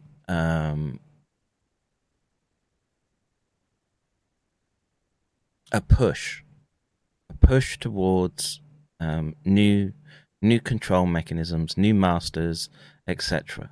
And the problem is, as time goes on, people will forget this important step, especially if the control narratives are continued to be pushed, that viruses aren't real, viruses can't maintain transmission chains, that viruses are or can't be weaponized. We leave ourselves in very, very sketchy territory at the moment. Illustrator says, I sent 20. Oh, thank you very much. If anyone else sent anything, but yeah, I'm on the beg here. Oh, thank you, Matt, and Illustrate. I guess that was the 20. Much appreciated. And look, I don't think that there's a stream where you get as much scientific breakdown as well as just the goofy shit we pull off all the time, right? It's unique in that respect. Yeah, I mean, this is my own work putting these pieces together, and you know, I'm proud to have, because now what we need to do is we need to move the public discussion into this domain, and that's what they've been trying to avoid this entire time, because they knew that there were signatures that would lead back to U.S. research, even, regardless of who made the virus. And the real way to get them is to understand that they knew when they saw the virus, and they knew what it was capable of, and they went out of their way to do everything the opposite of what you would do for this virus. They hid therapeutics, they pushed vaccines, and they treated it as a flu-like respiratory droplet disease when it was an aerosolized virus. So ultimately, the response to itself is a crime against humanity, even if they didn't make it. And that's the point that really needs to be brought home. And that's why the other day when we were talking on the French stream, I went through the 7 categories of gain-of-function research, because I want people to understand that SARS-CoV-2 meets all of those categories. It's uncanny, but it is like the ultimate product of gain-of-function research. But it's not like there's one thing. There's dozens of different things in there. It doesn't just apply to the virus as well. We've spent a lot of time talking about the spike protein. I don't know if you've got that figure handy with respect to the Which one? So the elements that are essentially weaponized in the spike protein shouldn't be there. Epitopes that we know are of concern. Yeah. And it was a big risk to include them when it had been known in the scientific literature that there were issues around these particular stretches of amino acids. Yet they went and did it. Again, this is why we talk about it as a combination or binary type weapon. And I don't know what the casualty counts are going to be. I pray that it's minimal, and what we have to deal with is just the incapacitation. That you can still work with. If you're dead in the ground, there's not much we can do. If you're still kicking and screaming somewhat, then there's interventions that can be made. And a case in point is Charles in the last few weeks. There was you can be proactive about this stuff, and you can get yourself over the humps and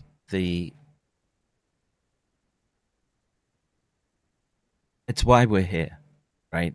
We're trying to walk people through this, and it's a very, very difficult needle to thread because you're taking on both sides. You're taking on orthodox science, and you're taking on the leery end of the internet spectrum, right? Where in these people's minds, the Earth is flat. There are no viruses. There are no such thing as biological warfare, etc., etc. And each one is problematic. It takes a lot of time and a lot of effort to deconstruct the nonsense. And I see that loading. Well, I dumped a couple pictures in there. I don't know if that was the specific things you were talking about, because I have a lot. I have a lot of graphics, but let's see, we could do this one as well.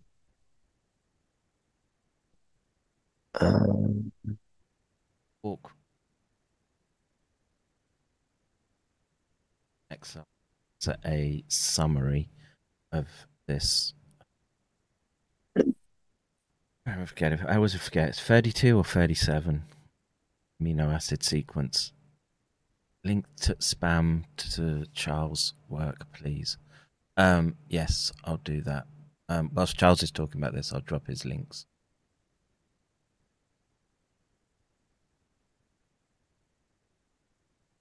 So walk us through those peptides, please. Yeah, so just within this area right here, this is a consecutive sequence. And within this sequence, there are 4 things that have never appeared together in a virus. You have a super antigen-like motif. Then you have the furin cleavage site. And then on the other side of the furin cleavage site, you have an ENaC motif that, well, you can explain. Yeah, it's just an epithelial sodium channel that's there to maintain the ionic or voltage differential across the cell membrane, so the cell can essentially do work, basically. I've realized that you can, in fact, add another to the list here, Charles. An upgrade to the. I'll let you finish the. What is it? Nuclear localization signal. Oh well, yeah. That's also the furin cleavage site, correct? Yes. Yeah. Yeah. But well, if you go to the next one, it includes a list of like unique things within SARS-CoV-2. Read it out, So, sir. yep. So how special is SARS-CoV-2? No other Sarbeca virus has a polybasic furin cleavage site. No other beta coronavirus has an SEB analog sequence. No other coronavirus has higher human ACE2 affinity than SARS-CoV-2. Which came out the gate like that. It didn't. Which came out the gate like that, exactly. Yep. No other coronavirus has a prion-like domain in its receptor binding domain. No other virus contains a prion-like domain in the spike protein at all. No other coronavirus has as many prion-like domains in its genome. No other coronavirus has an ENAC motif adjacent to an S1-S2 cleavage site. ORF6 and ORF10 contain amyloidogenic peptides, and I think I made a mistake with that statement. Those two ORFs don't even exist in related codes in nature. There are a few. ORF6 is, ORF10 is novel. Yeah, there are a few that do have that. No other coronavirus can transmit as efficiently via the aerosol route. No other viral spike protein interacts with 28 of 55 human tissues. And then the ORF8 protein of SARS-CoV-2 mediates immune evasion through potently downregulating MHC1, which is unlike SARS-CoV-1, like the original SARS. So each of these traits would be suspicious, and then I scratched out suspicious, but special by themselves. And the zoonotic argument is that, well, yes, but, life finds a way. And my response to that was, life doesn't find a way to turn a virus into a quantum Decepticon. So, someone's asking, can I post the link to this? You mean what's on the screen right now? I can copy it. I mean, they're just pictures, yeah. Yeah, and just put it in the Discord chat. That one.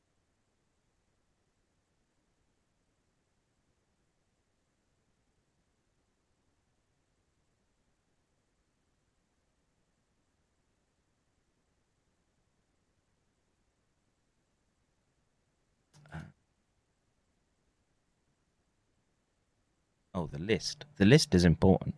Hey, shove that in people's faces when they start saying that there's no... it's all Scotch mist. You're all...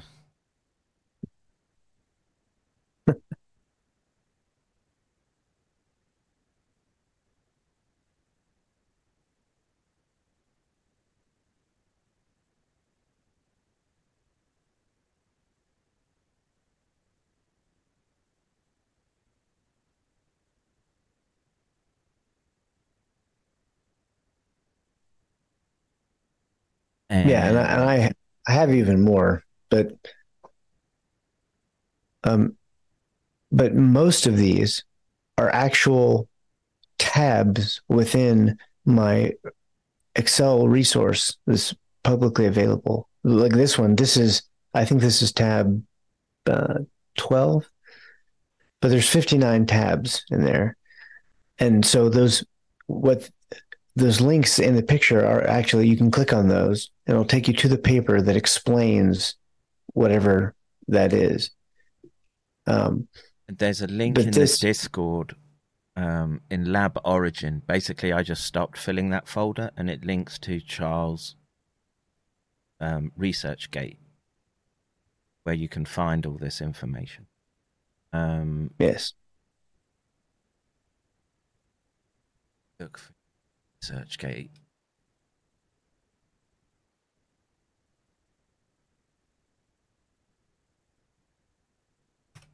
But I mean, this right here, this is a very important list because it lists out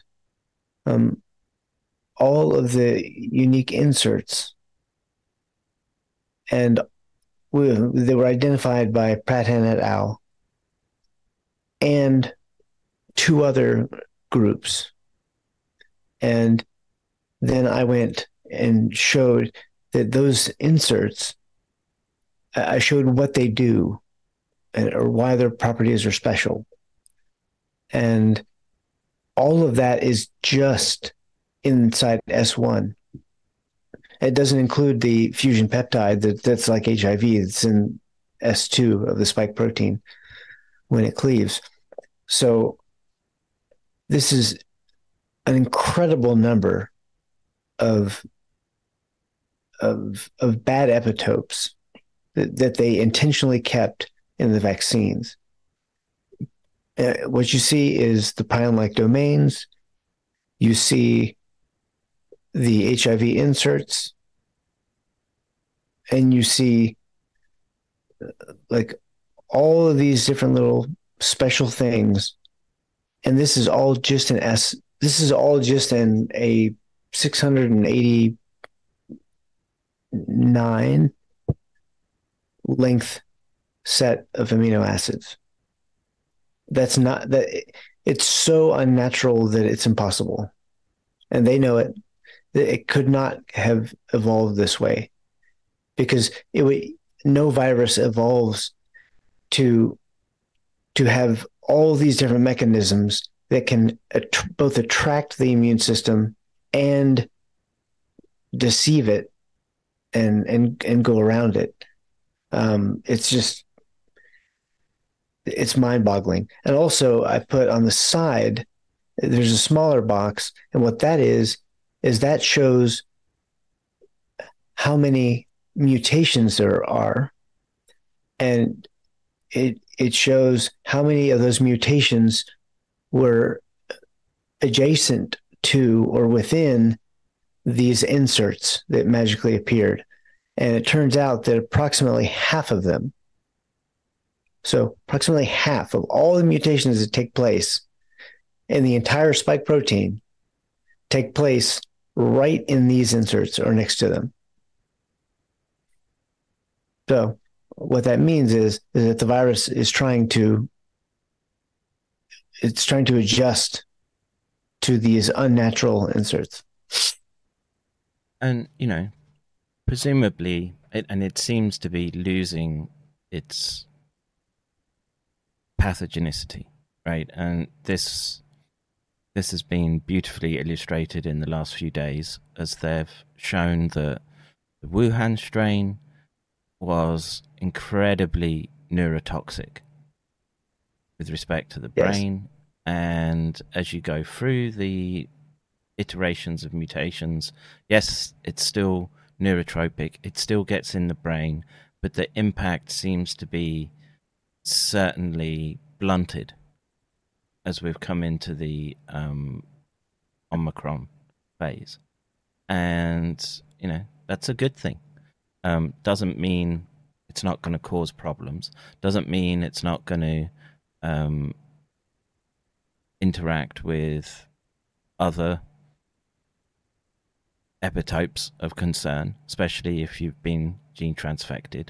We don't know the answer to those experiments. Anyone who says that they do is just lying to you. And the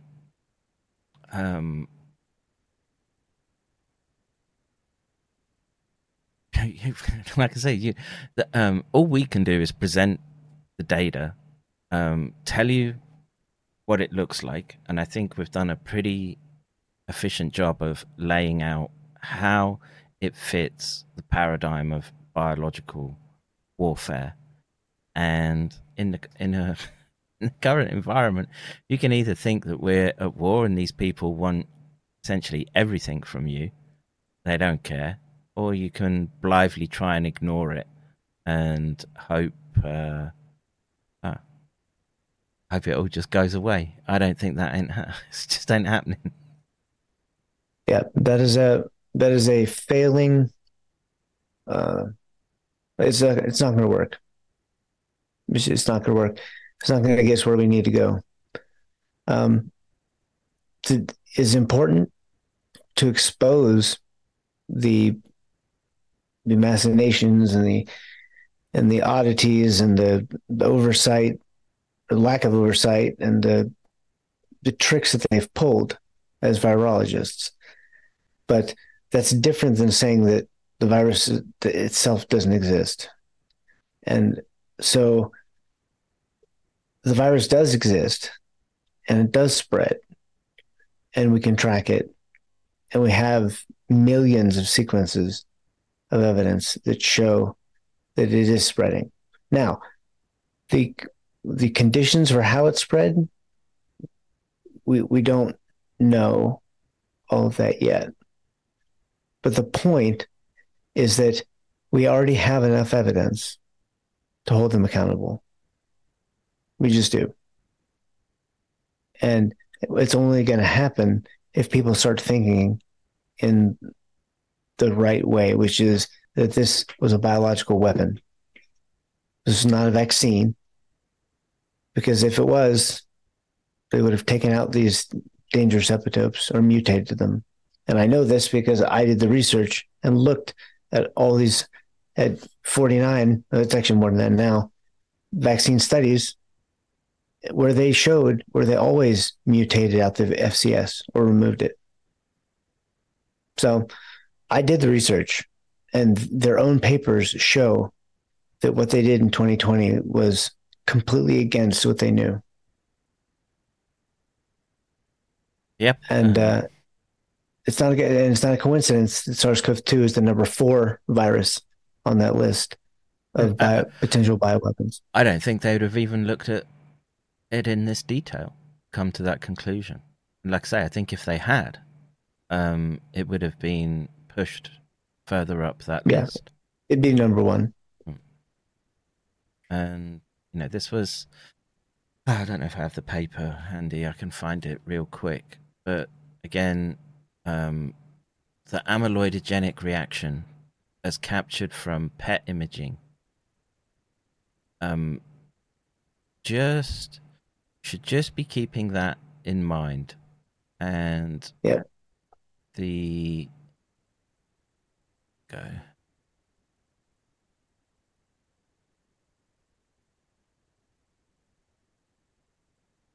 just search. Well, this is what happens when you have 70 tabs open. Yeah. What can I say? SARS-CoV-2, amyloid, PET. Just spell amyloid, right? But PET.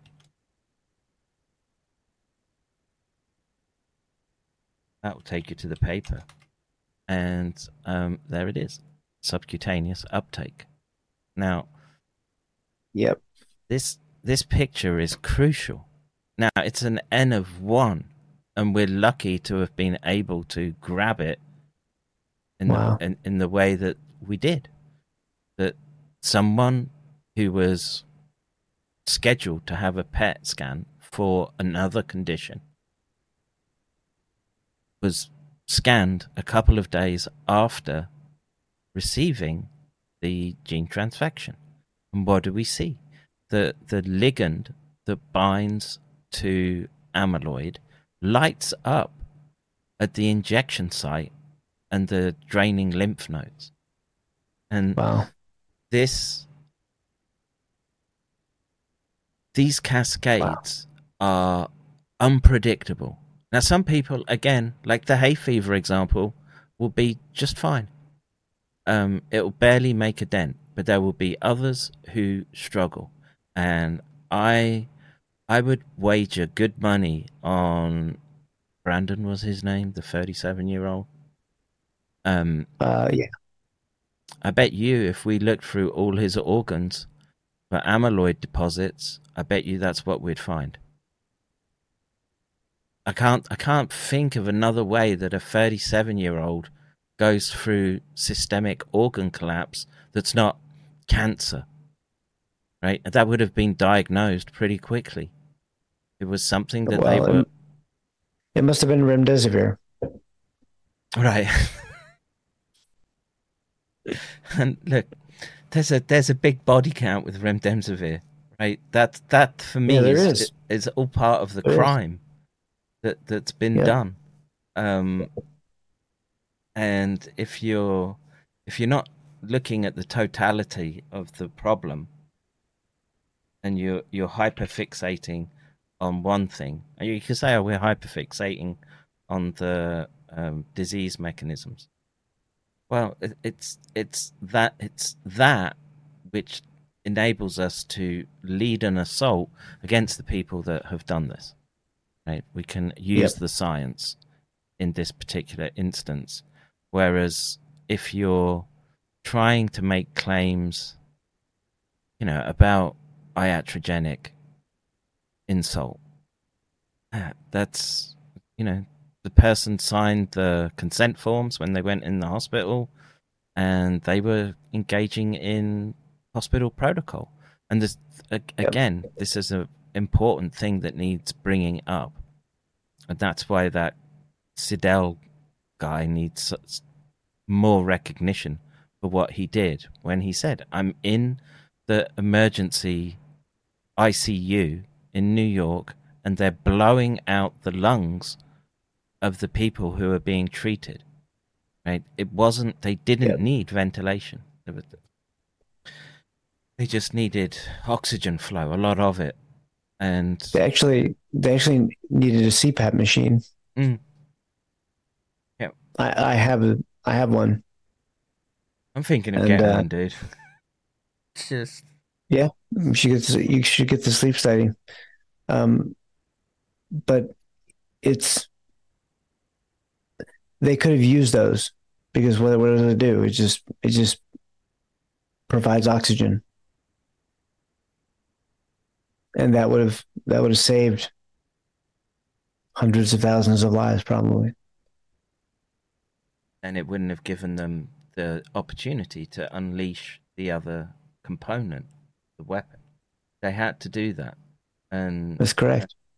I don't think people being in as horrible as it is in post-viral states, and it wouldn't have justified the use of this technology platform which was used, and correct.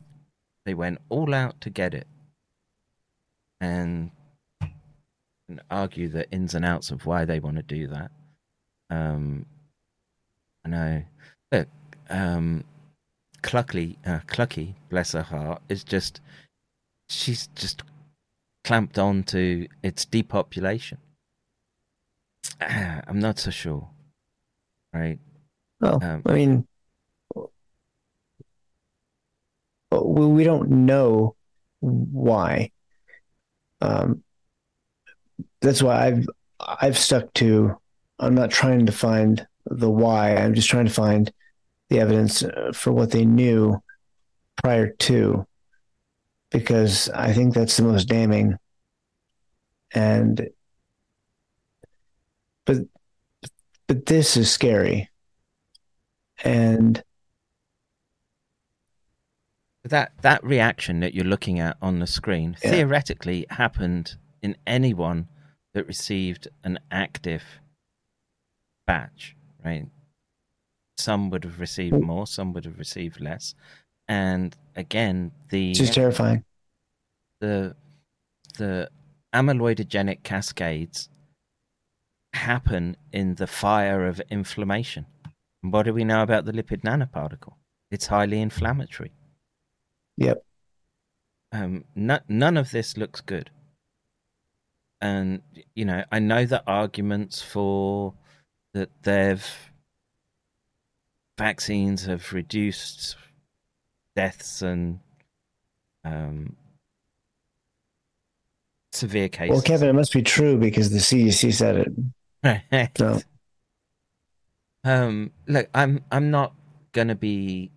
I could think of numerous mechanisms whereby if you're continuing to get boosted, that you could have a less severe reaction, and that might just be because your interferon levels are up so high.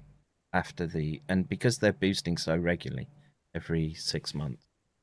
Yeah, that's true. It's providing enough of a window to give the illusion of it having efficacy. Is it is it acting like the classic vaccines in the way that we did understand them? No, I don't think so. And again, what's the cost here? How many people have had amyloidogenic cascades kicked off in them because of this type of reaction? That can go to the heart, that can go to the brain, can go to the spleen, and then you've got all the autoimmune cascades that would kick in as well. And I think that's, it's a combination of all of that, which is what we're seeing right now. And then we have to deal with the very disturbing data points which say that it's not going away and it keeps coming out of season. Right? It's not acting like a flu-like illness in the current moment. We're having summer waves, and then we're having winter waves as well. And in theory, as far as I understand it, it should sort of settle into a background level, become part of the soup of pathogens that we have to deal with as the seasons change. But there's another indicator that you're not dealing with something nature made. Yep. Or Dan Bean says, wouldn't the IgG4 class switch help reduce immune reaction so you don't feel so sick? Potentially. I don't know what the long-term consequences of that would be.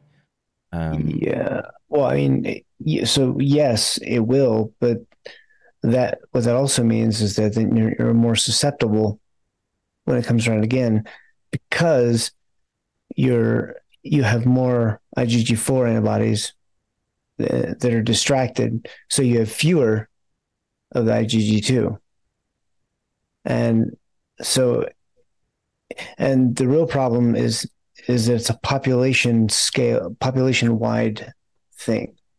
So it's not just one person who has carrying a higher viral load because their immune system isn't functioning as well. It's all of us, because even the people who are unvaccinated, they are being exposed to the people who were vaccinated and who have, in general, some immune suppression. So you're seeing all these RSV waves, you're seeing all these flu waves. I saw today leprosy.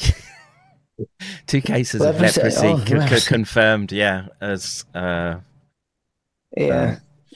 being causal. There you go. So yes, this is really bad, and what scares me is that the ethical skeptics numbers are still going up. So we haven't reached the plateau yet. Well, and this brings us obviously into this contentious point that we've had in the last week around cancer and what's the mechanism. And we had some back and forth with George Webb, who's making very broad and unsubstantiated claims that HeLa cells are what's causing the cancer wave right now. And as we said multiple times, I wouldn't dismiss it completely, but there's so many cancer oncogenic epitopes and mechanisms that come into play just from exposure to spike protein and the virus itself, that those have to be, you have to deal with those first before looking for something like a turbocharged parasitic cancer line that they've been able to brew up that somehow evades your immune system. That's the problem we have here. And again, it's kind of, if you're trying to have the discussion, even if it's with yourself, right, about how you move forward, if you can't pass the scientific data accurately enough, you're likely to fall afoul of the traps and, well, terrible fates that they would want from you, right?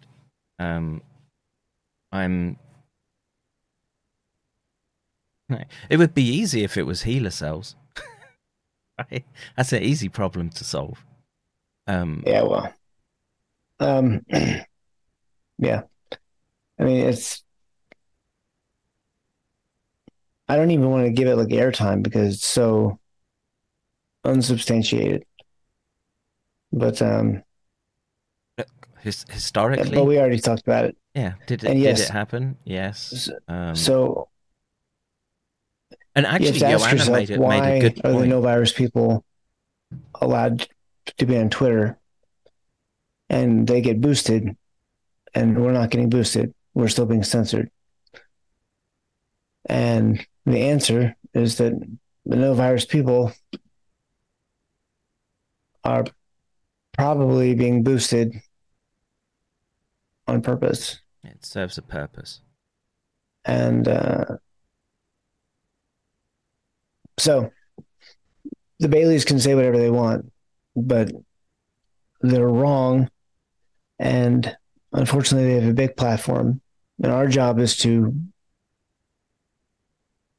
change the conversation to what it really needs to be, which is the SARS-CoV-2 is an incapacitating agent, bioweapon. With some mortality. It's an actual virus that can spread. And and we have evidence for that we can provide in court and hold these people accountable. So we can't, if there's no virus, then how do we fix the problem? Well, you remain in La La Land, and you just you. Maybe I'm thinking about this wrong, but yeah. Even things like the no virus thing is so stupid.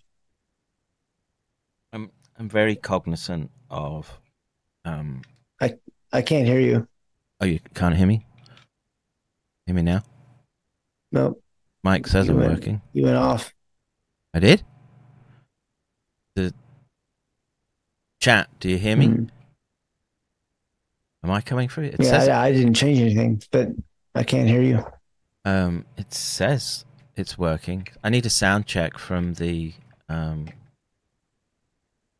Yes, we hear Kevin. It's you, dude. It's you.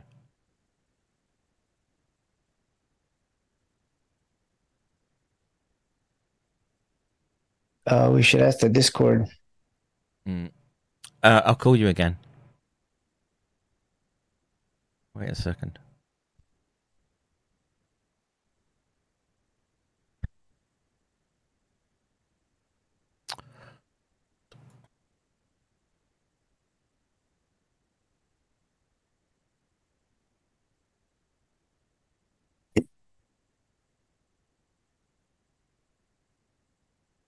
Yep, still can't hear you. Let's see. Hang this up. Hey, what about now if I stop the share? Is that working? No? Obviously not. Can you hear sound from your computer? Any sound?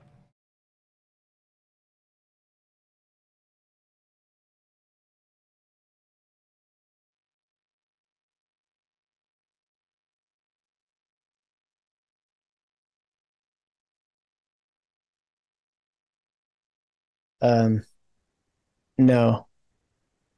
Got no sound from your PC. Still can't hear any sound.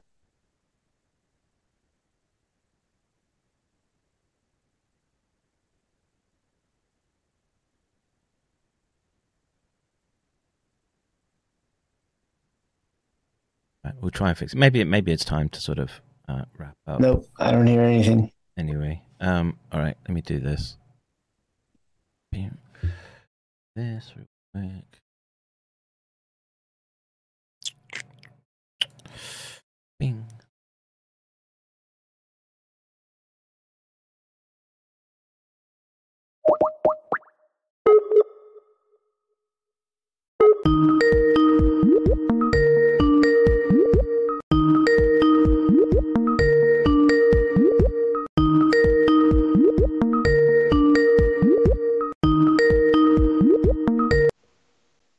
Yo.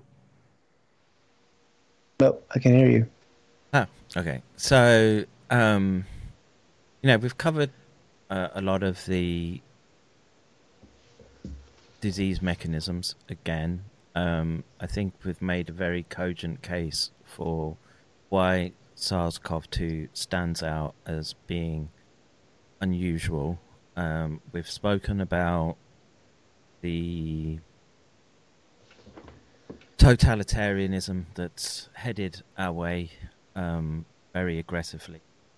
Is there anything else that you want to bring to as before we sign out? It's 2:15. I'd like to try and get Yeah. I think we're good. I think we're good. Let's check if it's an support. Oh, couple. Oh wow. Luke, Jonathan, Vov, that certainly deserves a fight the world. 5,600,000 متطوع مدني على قطاع الجيش. اليوم نص الجيش في 460,000 فدائي. يعني واحد بس بالفدائيين والفدائيين اصابات اقل في الكره الارضيه كلها 20 سنه. 20 years of fight the world, Charles. 20 years.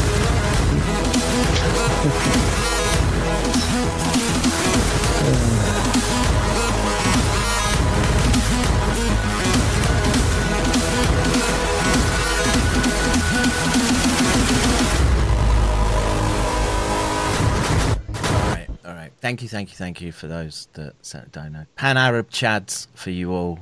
May you all be strong in your jihad. Hi. Your struggle. Mein Kampf. Yes.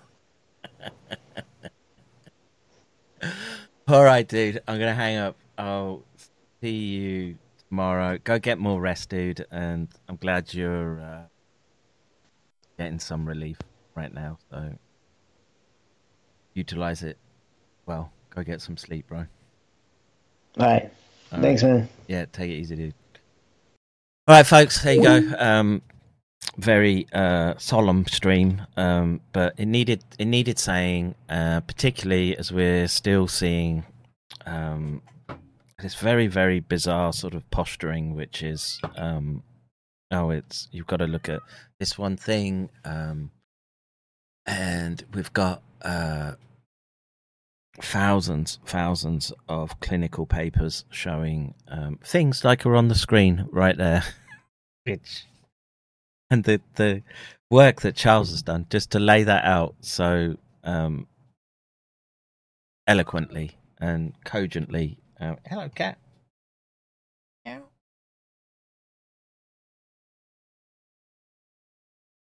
Meow.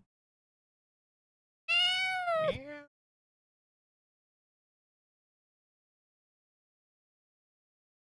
Right. Hell in the mouth. All right. I'm out of here, guys. Take care. God bless. I want to look at Robert Malone, and of course, we're going to have to take a look at Porton Down. At the moment, they're they're in the news as well. So maybe in the morning, a few hours from now. Take care. God bless. See you in the next one. Bro, you don't know how angry I am. I was just leaving for fucking work. You do not understand how fucking pissed off.